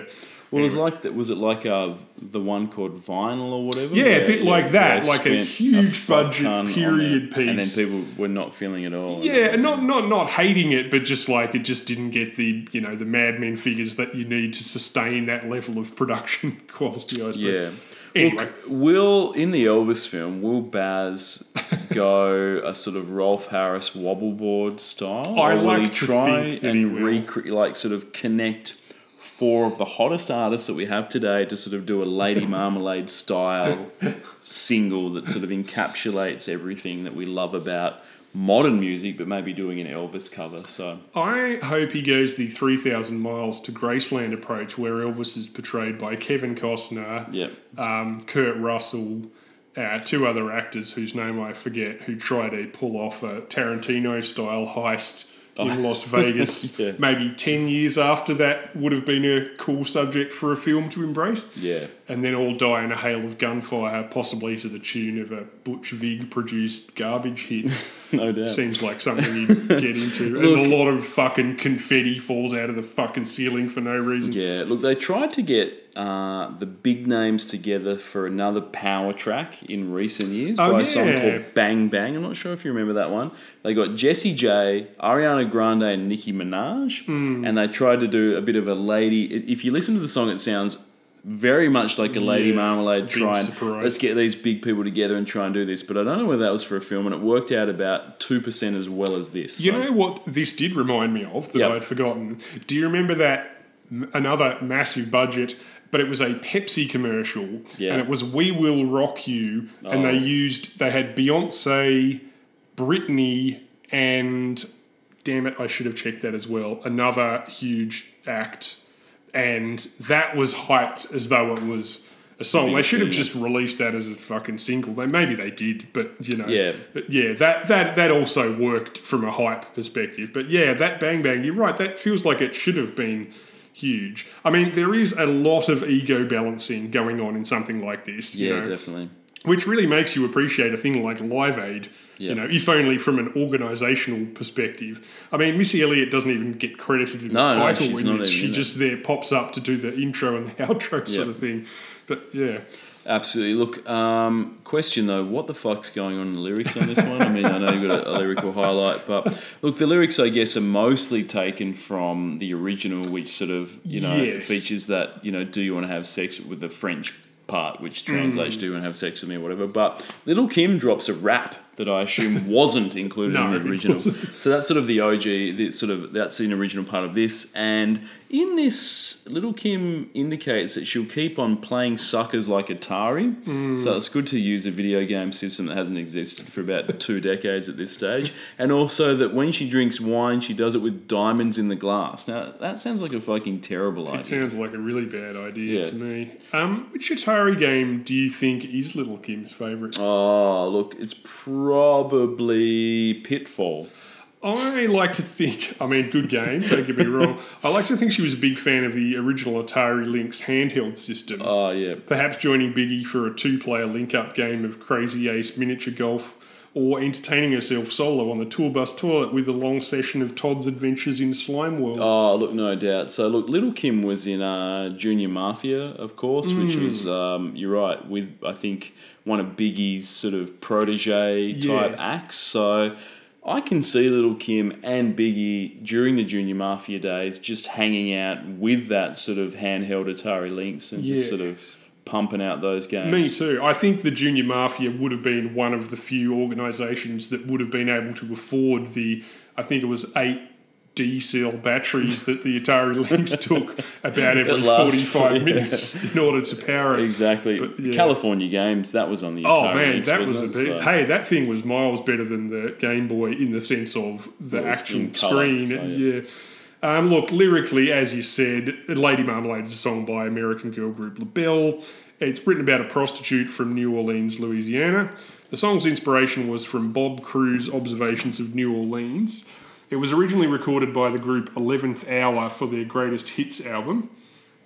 LaBelle's producer, Alan Toussaint, decided to record the song for LaBelle's album Nightbirds. Patti LaBelle expressed her feelings about the song's lyrics, saying, "I didn't know what it was about. I swear this is God's truth, nobody told me what I'd just sung a song about."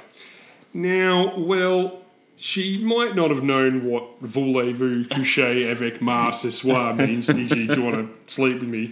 But she must have been concentrating real hard on Instagram to have missed out on the English lyrics, e.g. he met Marmalade down in old New Orleans, strutting her stuff on the street. She said, "Hello, hey Joe, you want to give it a go?" He stayed in her boudoir while she freshened up. The boy drank all that Magnolia wine on her black satin sheets where he started to freak. So, yeah, I'm not sure, perhaps she thought it was some sort of boutique hotel they have in New Orleans, That's where true, yeah, exactly. you get freaky on black satin sheets in a purely platonic way, but yeah. Yeah, I think it probably is a bit of a stretch to say I didn't understand what I was singing about because, as you said, 98% of the lyrics are in English. So yes, it's only that chorus. But do we know that she wasn't a native French speaker, and that's the bit she did understand? The "Do you want to sleep with me?" bit. It's the rest she had no idea what was going on. So that's what she didn't know about. Perhaps so.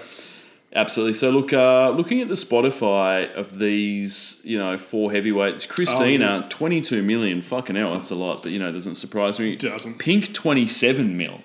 I mean, that's outrageous. Little Kim, 4 million, and as we spoke about, Mia, 3.5. So look, combined, we're looking at what's that? 49, 53, 57 mil. Fuck. Combined for all those. Fantastic. And yeah, so 19 cents if you want to buy that off the Discogs these days. Moving on, Tom. Moving on. Fantastic. Up next, our old pal Shaggy. Oh my God, it's the third time we've talked about him in 2 years. He's back again, this time featuring Ray Von. Fuck knows who that is, with Angel for 8 weeks. 11 mil listeners once again for Shaggy. We talked about that before. I just want to bring that up at the top. But Ray Von has 200,000. So if you remember, Rick Rock only had 14,000. Sure. So in the Ray Von v Rick Rock battle, Ray Von is the man that we want to go for. So, look... 8 weeks? Yeah, 8. Yeah, sorry, I didn't mention that. 8 weeks, that's a solid 2 months. That's a fucking long time. Shaggy has really dominated this year, and though it makes those virgin cunts look stupid because they're like, oh... True, yes, that's right. Which is good. So I don't know whether Richard Branson, he'd probably sold that years ago by this stage. I don't think he was actively involved probably since the 80s. But Shaggy's back, and I think in this one he almost... does he sing less than It Wasn't Me? It feels like he sort of... It seems like it feels like there at all. Ray Von's doing the whole thing, and then, Shaggy's just popping up from now to now to do a bit. So, yeah. Yeah, who the fuck is Ray Von, you asked? He was a guy who changed his name to Ray Von because it sounded better than Bruce Brewster, which is his real name. He's currently collaborating with Sugar Bear, which is a better name than Ray Von or Shaggy for that matter. Yeah, absolutely. This should have just been called Sugar Bear. As far as that sounds like a pimp from a Starsky and Hutch episode. I'm totally down with the name Sugar Bear. Yeah, I'm happy with that as well. I think Ray Von's significantly worse than Sugar Bear, I think. Ray Von sounds like a, type of fabric that was developed by the space program in 1972, which after you wear it 3 times goes bright purple and makes your skin come out in a fucking rash. Exactly. I'm in the 80s and I'm in Kmart and I'm buying a tracksuit made of Ray Von. So that's right. Now, a lot of people under the age of 30 at the time probably thought, this is catchy, and everyone over that thought, now this sounds just like several other songs, Kid Rock style. Yeah. What would they be? So I think, this takes the melody of the song Angel of the Morning performed by Juice Newton. So the melody is exactly the same and the lyrics are mildly changed. So I think that one sort of, in that sort of, she says, Angel of the Morning, darling. And then I don't know what the exact lyrics are of this, but it's slightly changed. So, look... And then Shaggy comes in and gives it the Shaggy treatment. It's also got bits of what's his name? Oh, you're right. I'm a joker. Sorry, I'm a smoker. Correct. I'm a midnight. But yeah, so it's like the chorus from one catchy chorus from something else, the other music from another song, and then they just crap on over the top of it. Yeah, exactly. Lazily. Exactly. So look, Shaggy could do no wrong at this stage, obviously, and the dudes at Virgin were no doubt thinking we've fucked it. But I'm sure that they were saying, we've let go of Shaggy, but not a problem. We're definitely going to make some money back on that $50 million Janet Jackson deal. So, because they did sign up Janet for $50 million. And I gather, have they made that money back now? Will they ever make that money back? I don't really know. That's a lot of records that Janet has to sell, but we know that Michael's secretly beside her writing those tracks with her right now in Mexico somewhere. So it's all good. It was around this time that Shaggy also teamed up with Tony Braxton for Christmas in Jamaica, which is one of the cornerstone Christmas tracks in my house. I've been blasting it all December, Tom. Do you have a favourite Christmas Shaggy track, or are they just all great? I think I'm... Yeah. Oh, Don't know. Who knows? I boned your mum while Santa watched through the keyhole, something like that. Oh, Shaggy, that would be on Shaggy's album, definitely. I saw mum doing a 3-way with Santa and another guy. I was filming the whole thing. Well, Shaggy, yeah, definitely. Well, yeah, Shaggy or Rick Rock would be... No, Rick Rock was involved. Rick Rock's girlfriend would have been filming it, I'd say. So that's how it works. Lyrics? Okay. Okay. Life is one big party when you're still young, but who's going to have you back when it's all done? It's all good when you're little, you have pure fun. Can't be a fool, son, what about the long run? Looking back, Shorty always said me not giving her much attention. She was there through my incarceration. I want to show the nation my appreciation. Now, the incarceration line might be referring to his time in a Jamaican prison before he joined the Marines, although why the fuck he'd want to show the nation his appreciation for putting him in jail is another question, as is who this fictional woman is that he's talking about, given that this guy joined the army to get laid, and the video for this is just the unfunny version of Window Licker. It's just a giant white room with 460 chicks in white bikinis rolling around on top of these two dweebs. I think it was directed by Snow, actually, with his Informer money he put into video production. Every video is just white people in bikinis flopping around on top of just whichever dork pays the studio fees. But, yeah. Anyway. Look, not the best video clip, but look, people in this country loved it. For 8 weeks, I said that's the best song for 8 weeks. 8 weeks. That's like the longest song this year. It's nuts. It's also, it must be based off those samples, because if I had to choose between the two Shaggy songs, I'm going It Wasn't Me. At least that's an original composition. Yeah, and it's kind of fun and bouncy. This is just sort of slow and, It's pretty shit, to be honest, let's face it. So, look, anyway, moving on, Tom. Up next, Uncle Cracker with Follow Me. Yes. Now, this sounds like an off-brand Sugar Ray, and I don't say that in any with any sort of love for Sugar Ray or off-brand versions of Sugar Ray. Look, I blame Sublime for that bullshit sort of acoustic guitar. Is it even hip-hop influenced drum loop? You know what I mean? Yeah, this was like Everlast was around at the time. It's like acoustic guitar, but then we've also got like a drum loop that's sort of hip-hop-ish in a sense. So...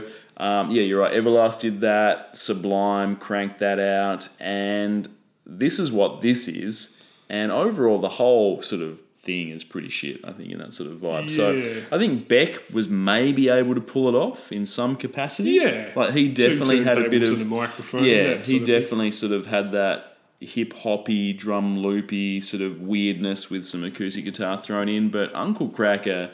definitely can't pull that off. And if you don't know who Uncle Cracker is, and a lot of people probably fucking don't, he was the turntable guy for Kid Rock. That should tell you absolutely everything that you need to know. Well, yes, appropriately, the video features a guy who looks exactly like whoever you're imagining when you picture the phrase turntable guy for Kid Rock. It takes place in suburbia, exactly where it should, and stars multiple crackers, including the tit-frosted douchebag from Sugar Ray. Yeah. My favourite part of the video. Have you seen the video? I have, yeah. My favourite part of the video is the guy pissing, turns around, it's just the garden hose joke, which the Late Show used as a biting satire joke about shit jokes 20 years earlier than this. Anyway, guess what, Ben? This is our number 4 movie song of the year. Oh, really? Because this was featured in Coyote Ugly as well. Was it? Not to mention 3,000 Miles to Graceland, The Animal, starring Rob Schneider, Oh, and The Blind Side, a quartet of movies that have lost none of their lustre over time. Which one did you prefer of those definitely The Animal. I think with was Australia's own Michael Caton in that? Oh, he might have been. I saw it at the movies, but I think I was so hungover that my eyeballs were bleeding, which was a blessing given the action of the I film. don't really know whether he was, but yeah, Rob Schneider's The Animal is certainly the best of those films. Is it? Maybe fucking so hard to say. It's sort of when the bar is so low on all of them. It's like it's sort of like what's worse, dying of AIDS or getting shot into a volcano. Really, it's That's got to be the film, right, that inspired that South Park thing where the Rob Schneider is... Yeah, exactly right. Anyway. So, terrible. Look, so effectively, from what I understand, this is what happened. So Kid Rock approached Uncle Kracker and said, will you be the turntable guy in my group, in my band? I'm putting a band together. Because Kid Rock, I think, for his history, he sort of did a lot of DJing as well and sort of was involved in some sort of hip-hop-ish type something, whatever, before. But yeah, he put a band together and he said, look, Uncle Cracker, will you be the turntable guy in my group because we know each other? I want that to do. And Uncle Cracker had no experience and didn't know how to do it at all, but his brother did. Okay. So he agreed to be Kid Rock's turntable guy with no experience or no ability on the turntable, but he thought, my brother knows what to do, so he can show me. So, yeah, being a turntablist in a rock group clearly does require a lot of skill. If your brother can teach you, overnight what you need to do, then, yeah, clearly it's something that we should all aspire to. I would qualify that by saying your brother can teach you how to do it at a Kid Rock level in the afternoon. Of course. I think Mixmaster Mike of the Beastie Boys might have a few further tips. I think that's what. Yeah, sorry, I should qualify that. That's why I said in a rock group because you're right. Yeah, to be a Mixmaster Mike level type DJ or a DJ Shadow type person is going to take years of honing. But to be in a rock group where you just got to go, obviously. That's something that the guy who goes in the next Linkin Park thing, and that's the full extent. It's the new metal equivalent of the guy who plays the triangle in the orchestra pit. That I think if Kid Rock had said, "Can you come and play lead guitar in my band?" and you said, "I've never fucking played a guitar before in my life." Here's the question, though. This is the question. So, for this to have worked, unless Uncle Cracker had done a DJ set with a guy standing behind him, putting his arms through his armpits and pretending to play the turntables, what the fuck, what quality did Kid Rock ascribe to this guy that made him think that he wanted him as the turntablist in his band other than turntabling? Because he just looks like a bowling shirt wearing suburban, overweight, bald, white guy with half a grill, Yeah, was he fun at parties and he thought, hey, he'll make a good DJ? Well, I mean, it's a good question. It's sort of, did Kid Rock get him and his brother mixed up or something? Yeah, so will you be in my band? Kid Rock's like, will you be in my band? He's like, yep, and then didn't realise it was his brother. Perhaps they're identical twins or something. Because in the video clip for this, you're absolutely right. You look at it and just going, who the what? This guy has no pop sensibilities. I mean, if Uncle Cracker was a really hot white girl, I could understand, with a rebel flag tattoo. Sure. Oh, exactly. Look, he had another top 10 song in 2009 with a song called Smile, which is somehow worse than this. It's sort of Maroon level 5... Maroon 5 level bland in terms of just how dog shit it is. It's a sort of song that you can imagine being played at the wedding of someone who's never heard music before, but just needed a song for the bridal dance. It's like, it's this sort of thing. A big Kyle Sandilands fan. Yeah, it's sort of also released around the same time that Uncle Cracker was charged with sexual assault at a bar. So he was in town for a performance, stumbled down some steps and put his hand under a woman's skirt and touched her, quote, buttocks and vaginal area. So next time you're at a wedding and Smile or Follow Me is on, just so the bride and groom, can do their waltz for it, you might want to give them a heads up and say that their marriage dance is taking place to a song performed by Sex Pest. Yeah, I mean, sure. It's not great, is it? But it's nothing that would prevent him holding high political office, though. He's white, I should say.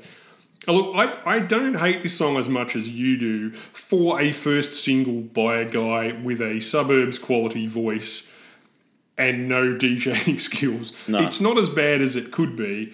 I think most of that is probably owed to guy pissing with hose in video. Yeah, that's true. Who is a larger gent called Michael Bradford, who produced and played for Madonna, Deep Purple, Dave Stewart, Run DMC, Butthole Surfers, Ringo Starr, Stevie Nicks, and is also responsible for any remaining listenability that Kid Rock songs have left after Kid Rock is done with them.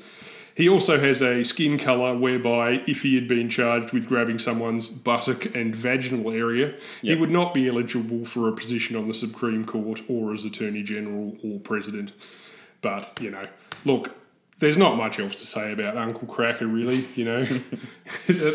His name gets a lot done, sure. Yeah. I'll give him credit for that. And it's misspelt too, so, that also seems legit. Lyrically, the song is supposed to be about, he said that it's about his drug use and infidelity before he settled down to, grabbing chicks on the vag. Yep. But I think he's married with kids now, whether that happened He was before married or with after. kids at the time. Oh, okay, yep, good. So, you don't know how you met me, you don't know why, you can't turn around and say goodbye. All you know is when I'm with you, I make you free and swim through your veins like a fish in the sea. So I'm guessing that part's about drugs. I'm singing, follow me, everything's all right. I'll be the one to tuck you in at night. And if you want to leave, I guarantee you won't find nobody else like me. And then the next verse is about a woman who makes a similar sort of promise. But yeah, it's not great, but it's like you say, it's kind of inoffensive, bland, early aughts, guitar, strummy rock. You meet a girl next week, Tom, and she proposes to you on the basis that this is played at your wedding. Is that a deal breaker? No. She's very attractive. It wouldn't be a deal breaker. Okay, all right. Kid Rock. You'd happily play this at your wedding? Sure, maybe not for the couple's waltz, but she can put it on the mix. Sure. All right, that's cool. Okay, jeez, I won't be there, Tom. Just letting you know, I'm busy that your hypothetical wedding. I'm busy that night. Speaking of songs that you would definitely play at your bridal waltz, what have we got up? Well, sorry, I just want to quickly point out 3.5 mil on Spotify. So I'm wrong. And people that support Sex Pests are right. So there you go. 2 cents on this on the Discogs. 3.5, yeah, it's a lot. He had 2 shit hits, but that's fine. But yeah, as you said, Tom, moving on, songs for a wedding playlist. Rock and roll is alive and well. It's Lifehouse, Hanging by a Moment. Now, Jesus. Oh, shit. Sorry. For a moment there, I thought you were going to make me listen to Lighthouse Family again. No. Sorry, this is Lifehouse, not Lighthouse. Exactly. This is post-grunge. This is the very finest bit of post-grunge. Look, just before I get started on this, Tom, I will point out that when my son, prior to him being born, my wife, we went to the doctor, the prenatal sort of doctor. We had an appointment. So he was born in 2016, so about 5 years ago. Yep. Went in there, sitting in the waiting room, just waiting for the doctor to sort of come in. I heard the 2 staff members behind the desk, sort of just a bit of chit-chat between sort of the receptionist. What did you get up to last night? The other one responded, went to see Lifehouse. And they said, oh, what? And the other chick went, what do you... Lifehouse? She's like, yeah, I'm falling even more in love with you. And the other one went, oh, it's a great song. So this has stood the test of time, is what I'm saying there, Tom. That in 2016... people were discussing this in their workplace as if it was still fantastic. 2 people both knew that song from that. One went to see it live and the other one was like disappointed that they didn't go and see it live after being at sung. And couldn't recognise the song from 4 words. Wow. Exactly. So this is red hot. Yeah. Look, lead singer and songwriter Jason Wade, he originally formed Lifehouse as a church rock band. Now, usually that's a deal breaker for me, Tom, but I think that what he did was he took sort of the churchy origins of the band and then adopted them and then changed them to make it sort of into a post-grunge mega band and mega hit factory. So they signed with DreamWorks, as I mentioned. This is post-grunge, and if you've not heard this song, just imagine "Smells Like Teen Spirit" filtered through the teachings of our Lord and Savior Jesus Christ, and you're about there. Is that a fair assessment? It is. Personally, I've always been more of a Jars of Clay fan myself. I felt that JOC kept it real in a way that Creed never could. And I was proved right years later when Scott Stapp got busted in a coke hooker pegging orgy with Kid Rock. In fact, I believe he was discovered with ass wide open. Sorry, I could not resist that. I think that might have been a joke from you about 10 years ago. Oh, probably. Anyway, it's hilarious. Look, we've all been there. Look, Scott Stapp is... Jars of Clay have the same number of hits as Lifehouse, e.g. one, but it was a good one. So that Lift Me Up. Yeah, yeah, for sure. Look, they were also a little post-grunge influenced as well. But this is very post-grunge. It is definitely. really, you listen if you didn't know it was Christian, you'd just think, this was another one on the train. So the vocalist, as we mentioned, Jason Wade, he is one of the many vocalists from this era that is influenced by who I'm calling the destroyer of modern rock, Eddie Vedder.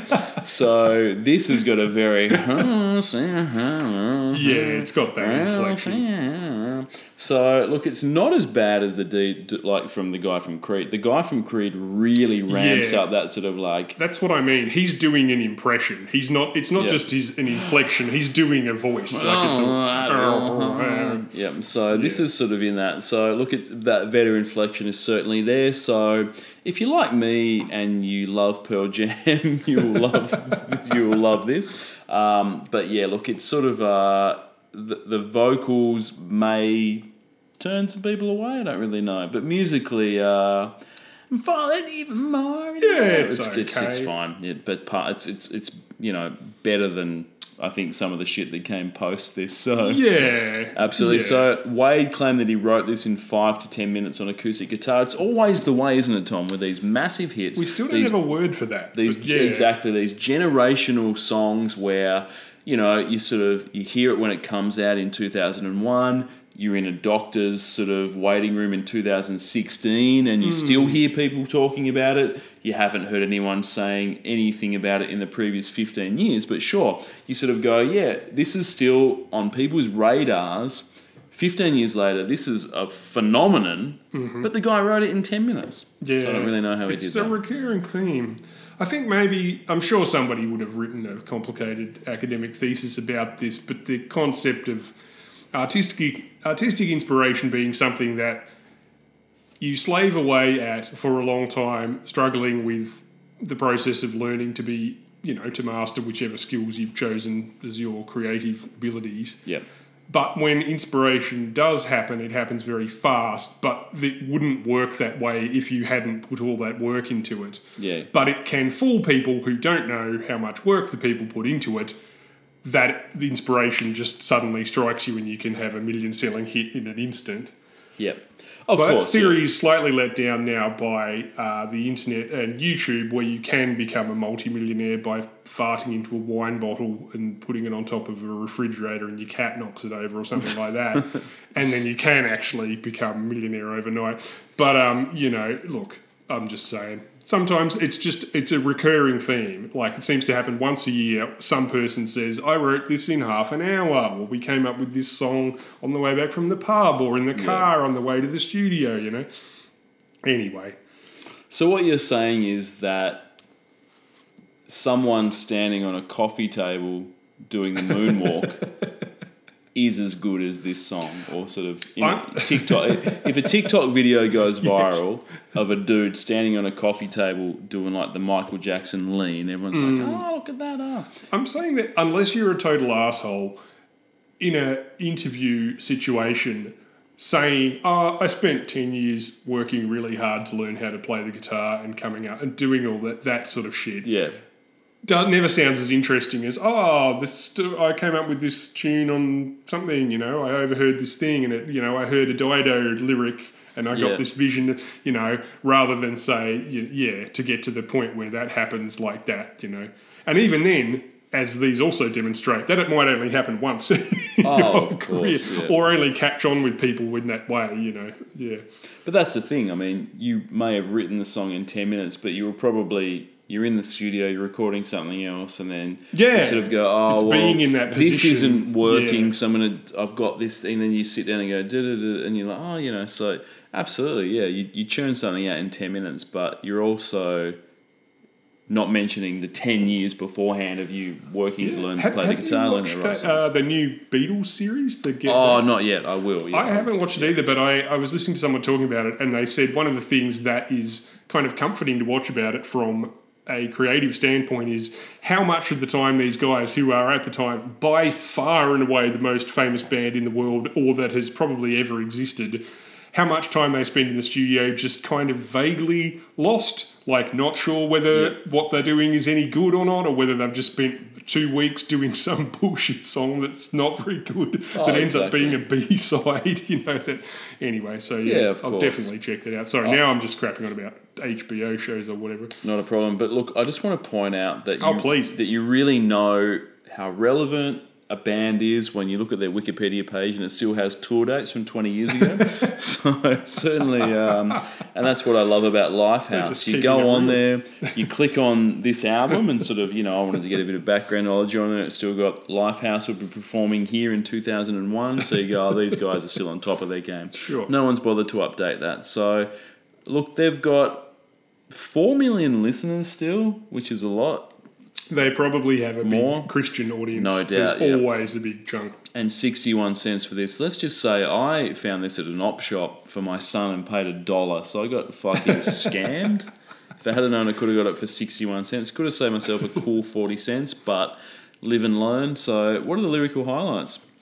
Songwriter John Wade, who Yep. I'm guessing is the brother of Jason Wade, Yep. said he wrote this about his rootless childhood where his parents were constantly on the move. I think he lived in Hong Kong for a few years. I think they had one of those jobs where they travel around all the time. From a practical standpoint, it does that stock standard mainstream Christian trick of saying you instead of God in a way that's ambivalent enough not to annoy non-believing CD shoppers or make the vocalists sound too much like the big church-going virgin they actually are. Yep. So you've got, you know, I'm falling even more in love with you, letting go of all that I've held on to. I'm standing here until you make me move. I'm hanging by a moment here with you. I'm living for the only thing I know. I'm running and not quite sure where to go. And I don't know what I'm diving into. Just hanging by a moment here with you. Yep. So, yes, which could conveniently mean any sort of, you know, Chick. partner, Jesus. memory, Jesus, the J-Man, etc. But, yeah. Yep. I mean, that's a bit of a downer. Let's move on to something a bit more upbeat. Oh, look, Tom, I think that this year we've had a lot of avant-garde sort of pop music, and it continues with this. So, Bob the Builder, can we fix it? 1 week. Look, now, this is the sort of shit you'd expect to hit number one in the UK, as they absolutely love novelty garbage. sure do. But I expected more from Australia. I've got to admit I did. I've been let down many times in the past, but I thought we were better than this, Ben. I really did. I mean, it's only 1 week, but that is 7 motherfucking days too long. Yeah. This doesn't even reach the bar of novelty song. No. And that bar is currently balanced across 2 flat turds at the bottom of the musical sewer. Yeah. This is just a straight up kids' TV show theme song. It's not even a fucking good one. No. Yeah, anyway. Look, it's weird that I guess that Bob himself decided to branch out from sort of building and into the world of pop music, and why not? I mean, you know, sort of, you don't really know what's going to happen. You know, GFC is just around the corner, so it's probably good that Bob was sort of like, if this construction industry shuts down, I need to sort of diversify, so he gets into the pop music. And this was the 2000 UK Christmas single. Doesn't surprise me. Biggest selling single of the year. And the 10th biggest single of the decade for the UK. So those guys are fucking morons. It shows what's going on. Look, when you've had a hit as big as this, as we know, Tom, no one wants to be a one-hit wonder. Bob is no exception. So the follow-up single is absolutely critical. And we've seen so many sort of big names over the years. The follow-up single hasn't hit as big as the number one, and then the career's just sort of faded away. But Bob, he knows what's up, and he went as big as you could. with the follow-up single with his cover of Mambo No. 5, which, if you can believe it, hit number 2 in Australia and was another number 1 hit in the UK. Wow. I mean, you just think you can't get any lower, don't you? But yeah, oh my God. Bob the Builder doing a Mambo No. 5 cover Fucking hell. that enough people in Australia purchased that went to number 2 seems insane to me. You're a parent, Ben. Yeah. Like, is the only logical explanation here that parents just got musical Stockholm syndrome from Yeah. overexposure to Bob the Builder? Because the show was popular at the time. Like, Yep. you know, it's just a sort of bland show about a builder called Bob. Well, I don't really know. I mean, my kids, I just play them whatever I want to play, and they are forced to listen to it. So it's usually sort of YouTube videos of black metal bands performing in Launceston at sort of daytime things down, you know, by like a sort of a sailing event or something like Yeah. that. So it's generally just that. But look, I guess in the year 2001, pre-YouTube, pre the ability to just go, oh, look, what do you kids want to listen to? I'll just put it on YouTube or I'll put it on Spotify or whatever. Yeah. Maybe parents felt like I should go and buy this for the kids, but even then it's just don't tell them it exists and don't buy it. It's as simple as that. Do you want to force yourself to listen to the Bob the Builder theme over and over again by buying the CD? It Have seems you just completely been insane. driven mad from repetition? Yeah. Oh, look, I don't really know. And yeah. What's your favourite kids' TV show theme song that is better than this number 1 international hit, do you reckon? Oh, look, there's a Thomas the Tank Engine's gone through a lot of various Yeah. guises over the year. That's great. But there's one that they did like a year or two ago where it's sort of like, I can't even, like, my son used to really like Thomas the Tank Engine. He doesn't really watch it much anymore, but there was one where there'd be like a dude going, come on, yeah, after like every line. It was really shit, like, come along with Thomas and friends. It's like, come on, yeah. Maybe The that's journey what the guy never from ends. The Fugees Woo, has yeah, gone come on. to do Yeah, it was sort of nowadays. like a hype guy, sort of doing bits between the lines. Totally sucked, but I was just always going, yeah, that's fucking awesome. I mean, like, it is a bit hard. I mean, I'd struggle to think of any really, except I don't know, like you say, Thomas the Tank Engine or Yep. Ulysses 31 or Grange Hill, 321 Contact or The Muppet Show or Fraggle Rock or Sesame Street Yeah. or Astro Boy, Portland Bill or Roger Ramjet or The Goodies or The Archies or Knight Rider or Bluey or Star Blazers or Battle of the Planets, you know, I mean, Yeah. I can see why they put this one on there with its refrain of yes we can, you know, that no one else could have come up with, but I don't know, maybe that's what people were into in 2001.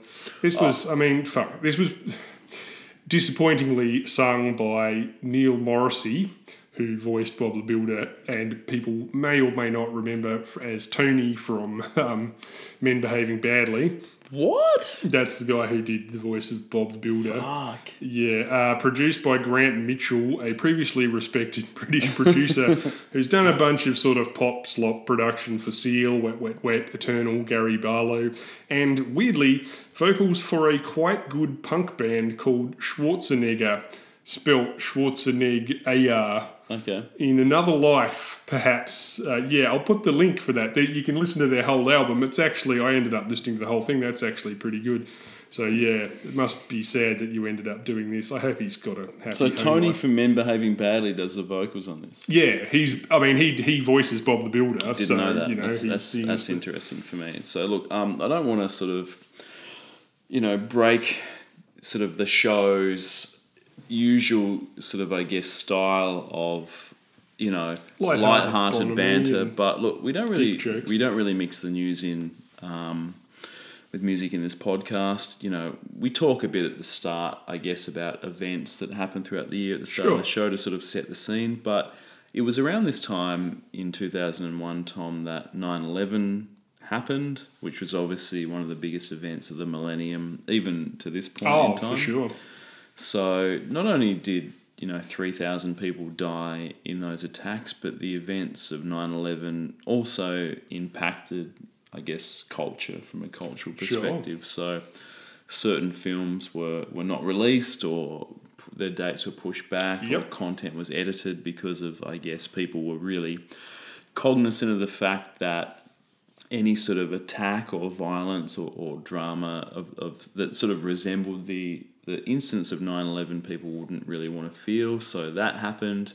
I think television was also sort of, Sure, music as well that was released around this time was deemed inappropriate or not suitable in the climate. So Slayer released an album on 9/11 called God Hates Us, and I think that the sales were impacted by the that's fact that bad sort of timing. people didn't really want a sort of thrashy sort of metal album that was talking about, No. I guess, how God dislikes us in these sort of times of the attacks, especially in America, who it's quite a religious sort of country.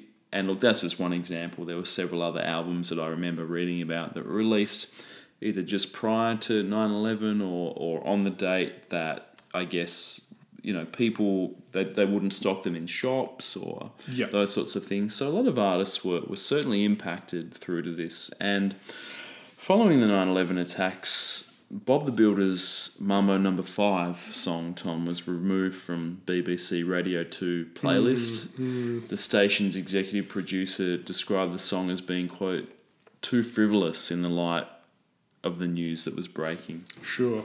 So in many ways, the 9/11 attacks not only killed 3,000 people, but also killed the music career of Bob the Builder, Tom. Whatever momentum he'd built through Can We Fix It and Mambo No. 5 was destroyed, and he never recovered. He never recovered from that, Tom. So he released only one more single 7 years later and only reached number 81 on the UK charts. So Al-Qaeda put an end to what was effectively a promising career.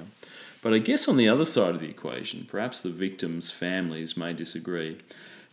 They might not agree with what I'm about to say, but those people who did die in 9/11 didn't die for nothing.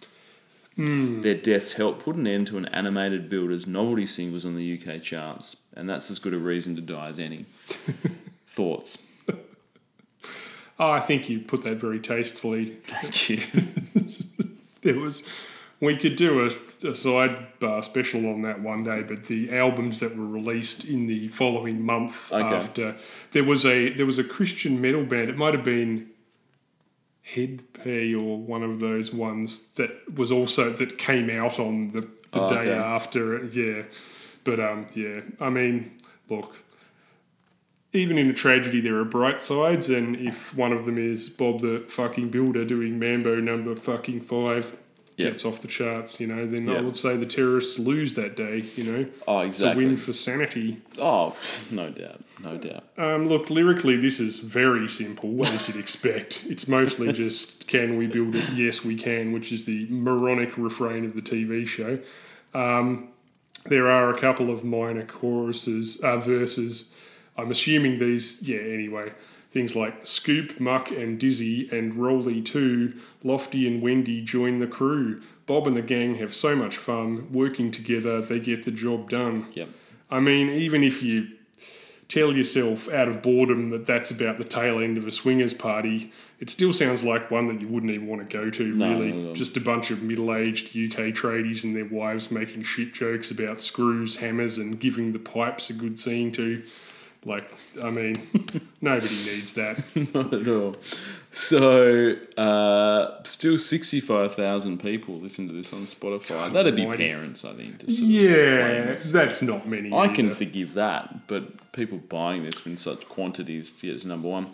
31 cents on Discogs. It's all of this seems insane to me. I can't imagine that, Bluey is a very popular show these days, as you sort of mentioned. They've just released a soundtrack, I think, as far as I know. Yeah. I don't think the theme song is going to hit number one on the charts. I don't know. I could be wrong, though, but let's wait and see. Simpler time back then. Who knows? All right, Tom, up next is Kylie. Can't get you out of my head for 4 weeks. God. Fucking hell. Kylie is on a roll this decade.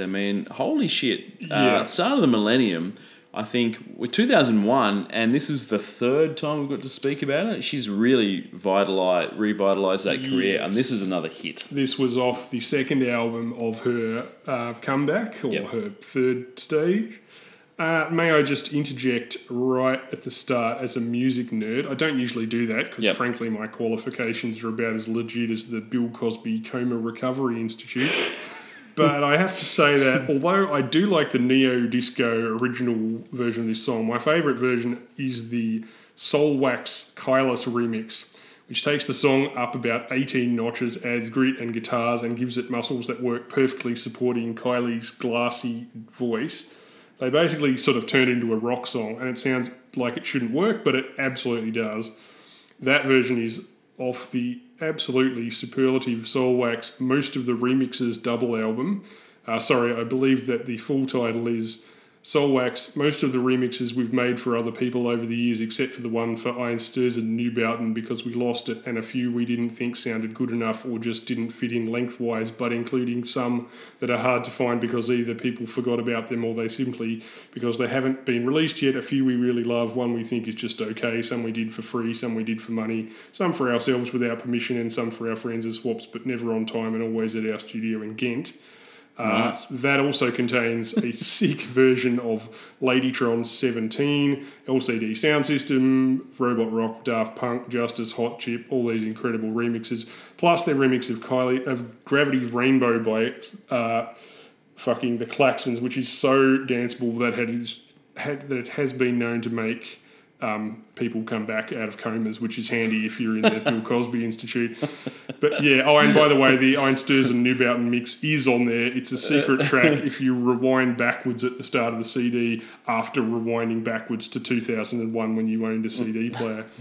I'll put the link in for that as well. But yeah, enough about that. There's also there's many remixes of the song. It was a huge hit, but yeah, that one is particularly good. Look, what I like about in the early 2000s was the secret song at the end of a CD was so played out that people said we're going to put it before track one.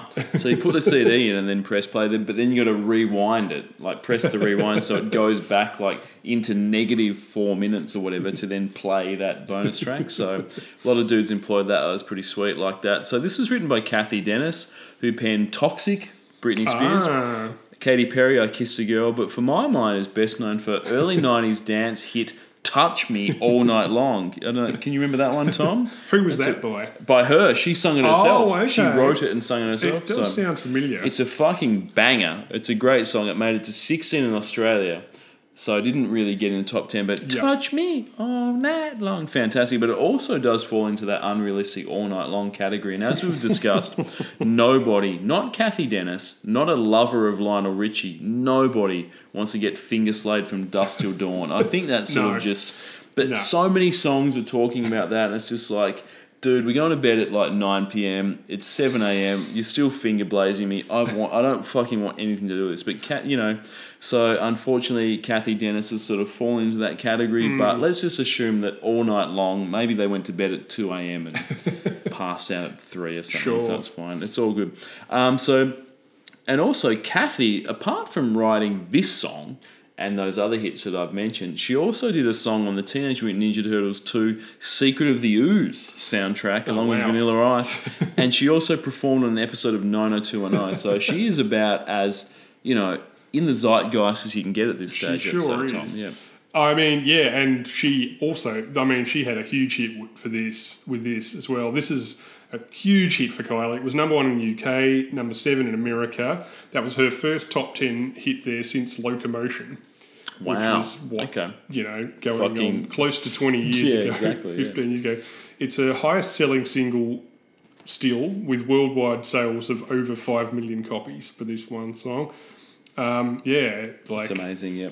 And this is another iconic music video. We talked last week about her ass cheeks in one video and then her spinning around, getting crazy in the pool. But this one, she's wearing a jumpsuit that looks like someone's ripped a bed sheet up and then hastily stitched it back together. But this is apparently one of her most iconic looks, that sort of, the white sheet with the head. Exactly. So people love that. She was on fire at this stage. Could do no wrong, really. Could do no wrong. I am giving this video 7 thumbs up. Yep. There aren't many people who could pull off a floor-length disco snood jumpsuit with 8-inch stilettos while doing choreography. That outfit was designed by London designer Fee Doran and inspired by Grace Jones's mad 80s gear from View to a Kill and stuff, where she's got these crazy sort of all-over dress / underwear things. And also the director, Dawn Shadforth, who we talked about last week, who did Spinning Around, Oh, yeah. as well as a bunch of other things, deliberately uses an overexposed look in most of the video that includes a lot of sort of confrontingly zoomed in facial close-ups. Nothing compares to You style, Yep. which gives the effect of turning Kylie's giant glossy mouth and half-closed eyes into a sort of uncanny valley-ish Nagel painting sort of thing. She actually looks a little bit alien, like that weird dress that she's wearing as well. Yes. I think Agreed. I reckon it's a bit of a letdown in the second half of the video where it's just them dancing on a rooftop in a much more typical EDM style setup. Although at least they do put her in a very cool retro car, which is a Di Tommaso Mangusta if you're nerdy enough about cars. But yeah, it doesn't really suit the futuristic vibe of it, but it's a cool car, so who gives a shit? The computer graphics out the window of the car look fucking garb. Like just But real. it's 2001. Yeah, exactly. What So are it's you about gonna as good do? as you could expect. But yeah, I think you're right. Like, sort of, what you want with these video clips is you want to build to you want the best bit at the end. I think. Yeah. So her in that sort of white thing with the sort of that's so you've got that. And doesn't really need that anything stands else. out. That And it's would've pretty done, amazing. you And then know, they cut to a pretty generic bit after that. So. Probably want to reverse those sequences. Like and then- Daft Punk would have just done that for 4 minutes. That would for have sure, been and the that's whole all- video exactly, with that's all like I the needed, red robots in the background. Yeah. For sure. So this song was offered to both S Club 7 and Sophie Ellis Bextor, who both turned it down. And those cunts shouldn't be turning anything down, No, to be and honest. also So, they wouldn't have helped this, you know. I mean, yeah, this song wouldn't have been a hit. So it's sort of like, I think in previous weeks, what we spoke about last week, where the songwriter for... one of the two from last week's Kylie songs mentioned that, who is this? Someone that's a nobody in America. What was her name? DiGiorno. Yeah, but then they saw the ass and she was like, this is going to be This a hit. could So work. I think it's sort of one of those things where by this stage, sort of Kylie she'd sort of broken out of that just having hits in Australia and the UK. And was Yes. having US hits. So it was effectively to the point where, you know, S Club 7 and Sophie Ellis Bextor turning it down was that's a good thing. Yeah, Imagine S Club 7 did absolutely. this. No, it would be fucking fucking ruined it. garbage. So Yeah. exactly. So look, Kylie, 15 million Spotify's. We know that. 9 cents for this. Don't know. Lyrical highlights, Tom? Yeah, it's a little bit odd. This song doesn't have any verses. It's just chorus and a weird sliding bridge thing, which would become more common with sort of the EDM type stuff. But yeah, there's a dark secret in me. Don't leave me locked in your heart. Set me free. Feel the need in me. Set me free. Stay forever and ever and ever and ever. Like, basically, this is the disco version of the twins from The Shining, really, which doesn't really suit the song, but it does give it a slight kind of oddness to it, which the Soulwax version kind of comes to as well. Like, it's a little bit like Spinning Around is just disco. Like, it's fun, but it's just sort of shiny, bright, sparkly disco. Whereas this is a little bit weird, and that sort of kind of climb in the bridge is strange as well. It's just a little bit weird and fun. Yeah. Yeah, look, I think 15 episodes ago or whatnot, we took a shit on Kylie and said her 80s output was hot garbage. And I still stand by that. Yeah. This is where it really gets good. I And reckon, think this is this period, last year and this year, these are the songs that are sort of, if someone's saying my favourite Kylie Minogue song is Locomotion, or Especially For You with Jason Donovan, then they're fucking morons. Like, this is the period where a lot of poppy dance songs that stand the test of time. Yeah, and she finally got to work with really good international collaborators, people who could give her this awesome image and give the design to her products and the, you know, like, and longevity. turn her weaknesses into a strength, use her voice and her dancing and her physicality in an interesting way that really suits her. And yeah, like you say, the fact that people still listen to this stuff on the dance floor 20 years later, I don't know a lot of people listening to Locomotion still these days. It's dog shit. Yeah, exactly. So, and it was probably around this time she launched her Kylie at Home range that we've spoken about before. So I think it's sort of it all came. Kmart casuals. Exactly. Speaking of longevity, Tom, up next is Afro Man, Because I Got High. One of your favourites? Yes, oh, definitely. Afro Man captured lightning in a bottle on this one. He You sure know, did, so- or bong smoke in a bottle, bonk smoke in a bong. He was never able to sort of replicate the sort of bong smoke in a bong or lightning in a bottle again. But this is number one for 3 weeks. Look, this is a song effectively about how one's quality of life could be severely degraded due to smoking too much weed. And it must have resonated with a large portion of the population at the turn of the millennium. Oh, in the post-grunge era, yes, definitely. Yeah, I mean, do you think you'd have to be fucked out of your mind to get any kind of enjoyment out of this whatsoever? Or were you sort of on board with this a bit more than sort of... I remember at the time going, I don't know about this. Yeah, it was the end of my sort of weed smoking era, so yeah. I mean, but by the same token, I was like, well, I mean, it's accurate in some ways. Yep. Ironically, Afro Man is quite prodigious. He sold 400 copies of a joke song he recorded on cassette about his teacher in grade 8 who got him expelled for wearing baggy pants. Yeah. Since then, he's released 32 albums and EPs and he's still touring. In fact, yeah. I think he's headlining the next gathering of the Juggalos, Ben. Great. Am I joking? There's only one way to find out, and it starts with Googling Gathering of the Juggalos space. Who can I hope to see in 2022? Question mark. That's good, yeah. So, I'll be there. and then obviously going straight to Virgin Airlines and, booking yourself a fucking ticket. Wow, those guys are going to go troppo after lockdown. Oh, boy. Absolutely. Anyway, yeah, Afro Man released his album Because I Got High in 2000. He distributed it mainly through concerts.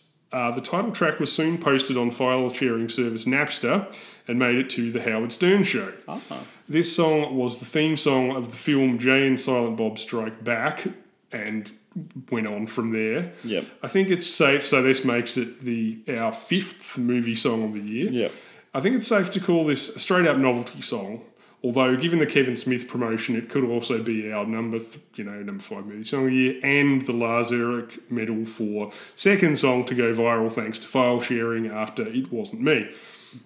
But yeah, I mean, was it a success anywhere else though, other than Australia? It must have been big in America, surely. Yeah, you'd think so. I mean, you're absolutely right in the sense I was that... too lazy to look that up. Sorry. I didn't either. But, you're right in the sense that... Actually, another it film... was. Sorry, it was a big success in America. Please keep going. No, you're right that it's sort of another film thing, and I was sort of shitting on... saying that there's no film songs anymore. We've had a 5 this year, exactly. Yeah. But look, I think the thing about this is that, it is sort of a bit of a novelty song, and musically it sounds like it was composed on the shittiest Casio keyboard available at the time. It like, does. sort of, it just... it's... Maybe they were high. Well, that's the thing. It's self-referential in the sense that it's sort of musically this sucks, but it's like, well, I was too high to bother recording a proper song. So, and music video is also directed by Kevin Smith And featuring Kevin Smith and, Jay as well from the movie. It also features the extremely 2000 look on Afro Man of the inverted sun visor worn perpendicular to the face. Nice. Which was the early aughts version of the petrol station Oakley's upside down on back of the neck look, currently favoured by people carrying Trump 2023 signs. As noted, this song featured prominently in Jay and Silent Bob Strike Back, but also in Disturbia, 1,000 Words, and The Perfect Score, which are all real films that definitely came out and were released. They're not just Photoshop posters knocked up by movie executives to pad out the early aughts, and if you touched one, they faded away like Marty McFly's hand in Back to the Future. But Tom, you might be thinking, highly paid white male publishing executives with decades in the business wouldn't make a decision that stupid. Of course not, I'm just joking. So anyway, after a bunch of internet stoners emailed each other a funny song about weed that became a 3-week hit, Universal Records signed Afro Man for a 6-album contract, leading to the current global popularity of all the other albums by Afro Man that you've heard of, which are all about weed. I'm super stoked that dude, mate. So he got a pretty sweet record deal, did he, off the back of... Apparently so. And Tom, what are Afro Man's lyrical highlights? Well, I mean, if I went through them in detail, it could go for The whole song is a lyrical This has highlight, I guess. 9 verses. Yeah. Like a story told by a stone guy, it starts out funny, then goes on about 3 minutes after you've got the joke already. I was going to make love to you, but then I got high. I was going to eat your pussy too, but then I got high. Now I'm jacking off, and I know why. Because I got high. Because I got high. There is a secret 10th verse, which is only on some version. Well, my name is Afro Man, and I'm from East Palmdale. And the tail weed I be smoking is bomb as hell. I don't believe in Hitler, that's what I said, which is a John Lennon reference of all things. So all of you skins, please give me some head.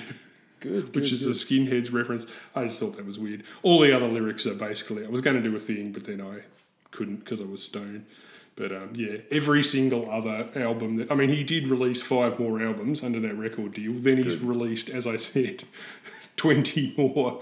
But they do seem to have a certain recurring theme about smoking weed. I hope that dude's like a billionaire just off the back of that, where someone just went, let's sign this guy for 7 albums. I know. So. I mean, to be fair to them, it was a bigger hit than you would think possible, like I said. And it was in a movie, but, still, Absolutely. Nonetheless. So 3 million Spotify listeners for Afro Man. Yeah, so maybe he does like have a college audience or an audience of pot smokers. I think 32 albums in, you're going to have a few people that like have a couple of songs here or there. 19 cents on that from Discogs, so good stuff. So, Tom, I think we're at the final song of the year, which is probably my favourite of the year. I don't know about you, but it's Alien Ant Farm Smooth Criminal. Wow, another 8 weeks. 8 weeks of power. So I think some of those sort of get into next year, 2002. But look, is it brave to cover an iconic song with an iconic music video, or a weak as shit move because you know that there's already an inbuilt fan base? I think if you're thinking in terms of bravery in pop music, you're thinking in the wrong Sorry. You've still got that Generation X mindset where people gave a shit about musical credibility. You know, and if people worried about, should we let Nissan use our song for their ad or not? Will people give us any credibility after that? That train has left the fucking station. That's true. Sorry, I've asked the wrong question to begin with. So. No, but I mean, from a musical perspective, obviously, it's definitely a safe bet. That's right. I mean, I guess the sort of thing was if something is so... But I guess if something's so iconic, it's like, how can you top that? But true. But also the intention is never to top it. The intention is just to sort of ride on the coattails of something that's already popular from a sort of a prior decade. Because I think the Michael Jackson song came out probably in the mid-'80s, so we're talking 15 years ago. So they're probably just like, let's just sort of do this. People know that, and it'll be fine. Yeah. But musically, they've changed it up a bit. I think they've turned what was effectively, a pop song into a rock song. Is this new metal? I don't know. It's bordering on it. Yeah. I don't think there's any scratching in it. No, it's more just a sort of shitty rock song. I think. Yeah. So they haven't. Have they just copied Limp Bizkit doing Faith? Is that sort of what they've done? Possibly. I mean, I guess like Limp Bizkit doing Faith, I guess credit goes out for figuring out that this song would work really well if you rocked it out, which it does, to their credit. As Michael Jackson himself regularly demonstrated in the 90s, a lot of Michael Jackson songs don't work if you try to rock them out. True, Black or White springs to mind, especially if your concept of rock is trapped back in 1981, along with your taste in fashion and sexual partners. So, I'll give them that, Yeah, look, that's fair enough. You're right. So they sort of they've figured out that this song could be rocked up to make it into a hit. So they've done that. Yet it retains its danceability, sort of No Doubt's last album. They managed to, if you can actually nail that awkward dance rock thing, then people will play you in nightclubs, but you can still have guitars and actual drumming and lyrics and stuff, which are bonuses of not having EDM being the primary genre. Look, interestingly, this was a top 10 hit in a lot of countries. It made top 10 all over the place, but it was only number 1 in Australia for 8 weeks. So we're the ones that just went, we fucking love this, and we want 8 weeks of it. Got played a lot. I do remember I remember it, I remember at the time it just being fucking everywhere forever, and it was. So, look, the first single that was released off this album was called Movies. and it's about as bad as music I gets. looked It's that up, extraordinarily bland and just total dog shit. But a radio station in LA started playing Smooth Criminal instead, as they sort of realised it was better than movies, which is sort of, faint praise, because that is fucking was terrible. not great. But the popularity of Smooth Criminal on the radio led to the record company releasing it as a single, and the rest is history, I guess, so to speak. Yeah, So, yeah. movies is definitely not new metal. It's just sketchy post-grunge played by nerds. Oh, They're like a exactly. sort of grunge bare naked ladies band, and nobody asked for that. Did you ask for that, Ben? I 'Cause definitely didn't. fucking I didn't. certainly didn't want that. Yes. Without a shadow of a doubt. So, but look, these dudes are pretty much the definition of what unremarkable band that gets record Yeah. deal off the back of a cover that in a live setting people must have sort of, got moving to. So, I mean, I don't know whether that's sort of.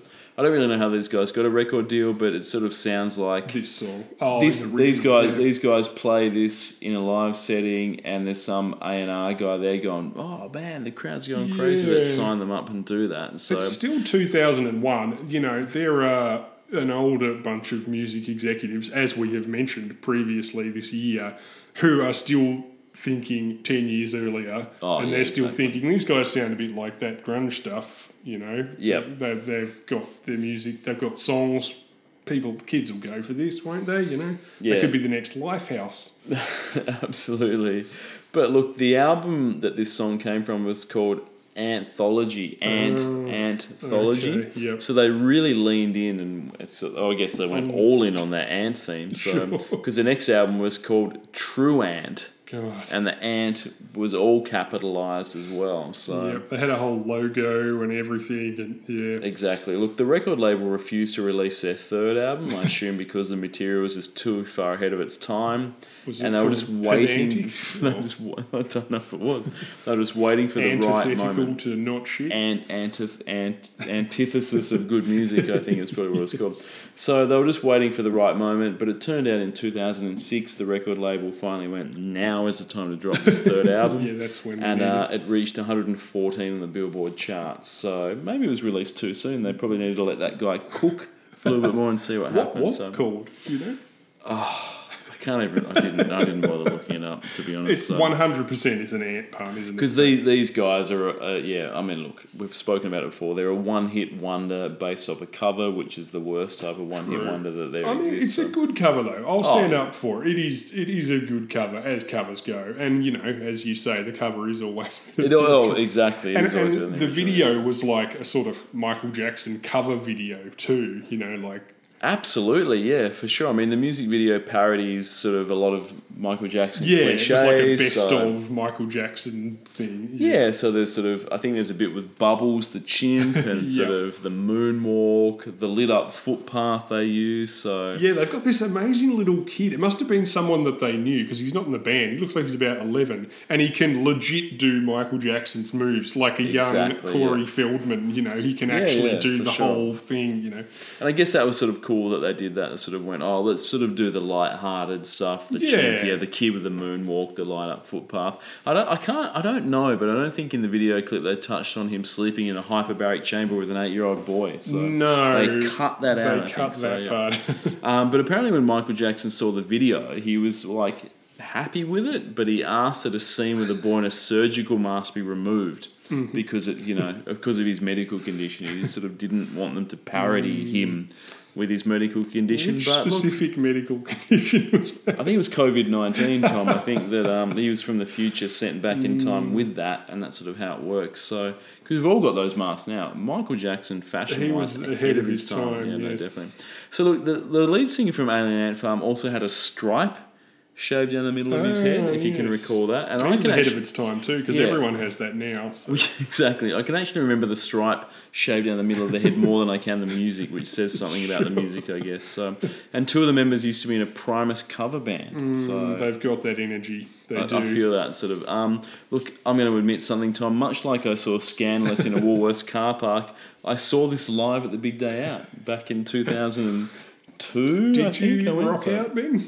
Oh, absolutely. So, no, I remember sort of walking from one thing to another thing, and it was like Alien Ant Farm's in that tent, and I remember sort of I sort of very, very, very sort of, clearly remember standing there and a lot of people were walking past and just sort of like going, are they going to play Smooth Criminal? And that was it. They'd play an original song and everyone was just like, the crowd was flat as a tack. And then it was just like, Smooth Criminal. And it's like, oh. And then they finally played it at the end and everyone just went, oh, it's fine, I guess. So, but it was sort of like the sort of, I mean, the response to the original material was so, the crowd was so underwhelmed. Yes. And then when they played the cover that everyone wanted to hear, it was just sort of like, oh, yeah, it's okay. It's sort of just... This is the sad devil's bargain that you make for hitching your wagon to someone else's cover. Yeah, exactly right, for sure. So look,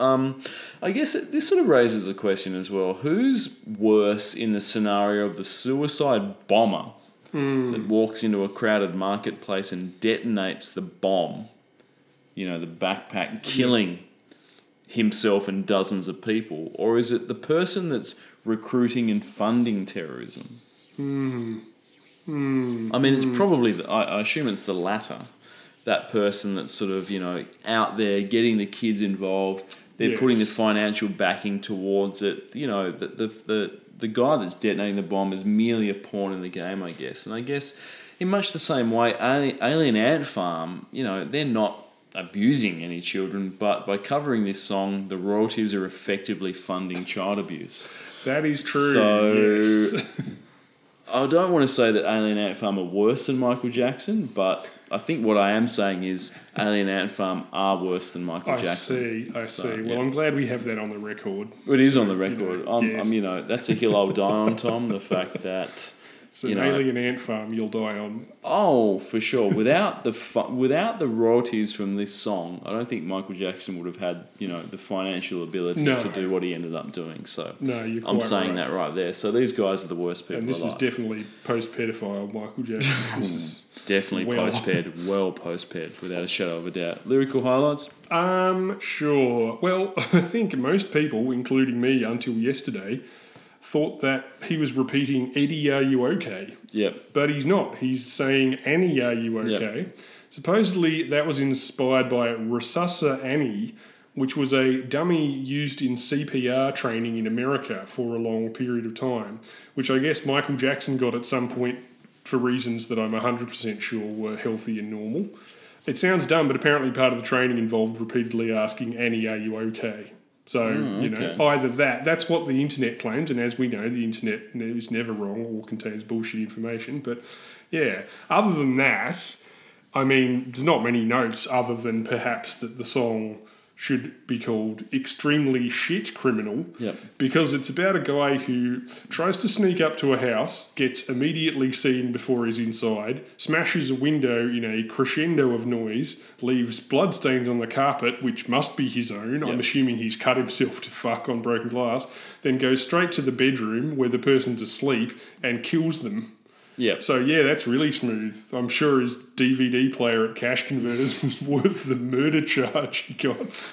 Look, I have a feeling that CSI Miami might have been able to solve that one, Tom. I'm not quite sure how that sort of works out. But you sort of get to verse 3 and you're like, oh, I thought he was going to do something. Like there was going to be some, like even for a hitman, that's fucking terrible. Yeah, pretty bad. Absolutely awful. Just really, really bad. But look, what I will say is that, while we have sort of shat on Michael Jackson in the past on this podcast for being a sexual predator, what I will say is that the actual original video clip for this, he's flipping the coin into the jukebox. Yes. He's wearing the white suit. He's doing the lean. There's a lot of dance moves. It is very good. It's amazing. It still holds up these days. It's also the centerpiece of the film Moonwalker. Does that hold up as well as the video? I think the Sega Master System game Moonwalker certainly holds up. It certainly does. I think in that game you hunt children from their hiding places and rescue them from Joe Pesci, who I believe was trying to get kids addicted to drugs, which of course would have been a fate far worse than anything that could have happened to you after you were rescued by Michael Jackson. Look, I've not seen Moonwalker. Jesus, for a long time. Oh, no. I think it might be worth a revisit though. It sounds like it might be the sort of weirdest shit ever. I mean, Michael Jackson as the Scarecrow in the Wiz is some of the creepiest shit laid to tape. So I don't really know whether I can barely remember it, but from what I've heard, it was something along the lines of Michael Jackson, people trying to write a film based around the themes that Michael Jackson liked, and then every few days he would ring them up at 4 a.m. from watching something on television in the middle of the night and say, I want this in the film. Yeah. So it's got like an animated segment because he wanted to be the Road Runner a bit, and then he'd watch Transformers and he'd go, I want to turn into a robot, and they'd go, oh, fucking hell, all right, and I want to save children, and then it just, so yeah. I should revisit this because it sounds like it might be the worst film of all time. It does sound entertainingly terrible. I think I'll check and see if it's on Netflix because it also seems like the kind of thing that might benefit actually having half decent sound and no doubt. and visuals as opposed to a shitty old VHS, which is where I would have watched it originally. Probably taped off Southern Cross with Warren von the one Bibber use ads, of the word so- shit edited out. Exactly. So look, that's the end. That's it this week. That's all the hits. Thank you. Look, peak at number 2, Tom. I'm going to just go through "I'm Like a Bird" by Nelly Furtado. Oh, jeez. My kids like to sing "I'm Like a Turd." I like to Well, flush away. I so- can't blame them. No, exactly. frankly. So, "Whole Again" by Atomic Kitten. I like to sing "Hold Again." "Don't Stop Moving" by S Club 7, one of my favourites. Fucking fantastic. "Miss Jackson" by Outkast. "How You Remind Me" by Nickelback. See, now that's the start of the post grunge era. And "Strawberry Kisses" by Nikki Webster, which is pretty good. Christ. Peaking at number 3, "Betty Davis Eyes" by Gwyneth Paltrow. Fucking hell. Jesus Christ. I assume that was from the Possibly. Duets video clip. I don't really know. Another decent song that does not deserve that treatment. "Purple Pills" by D12. So another sort of Eminem's side hustle getting up there. That was a catchy song. "I'm Real" by Jennifer Lopez, proving once again how real she was. By sort she's of, just Jenny being from the she's block, very man. real. And then other hits include one of my favourites of all time, Tom, "Butterfly" by Crazy Town at number 4. Oh, yes, they were another sort of Sublime style guitar, Come my lady, come my grunge, lady. drum track band, yeah. They were like a rap metal terrible band, and they had this Yes. one song that didn't do that, but it was just a Red Hot Chili Peppers sample that they Knockoff. rapped over. So Yep. good stuff. "Arms Wide Open" by Creed. Ass Wide Open, that's definitely. And "Let Me Blow Your Mind" by Eve featuring Gwen Stefani. So there's some of the songs that didn't make it to number 1. But, all of those are probably worse or better than the ones we talked about. It's Who been knows? a mixed year, but we've definitely done worse. Oh, no doubt. Exactly. So cool. Thanks for listening. Spotify, check what YouTube listeners on playlist. Spotify. YouTube playlist. All the big hits. Got an Instagram thing that whatever, doesn't matter. Thank you for listening. And we'll see you next week for 2002. See you later.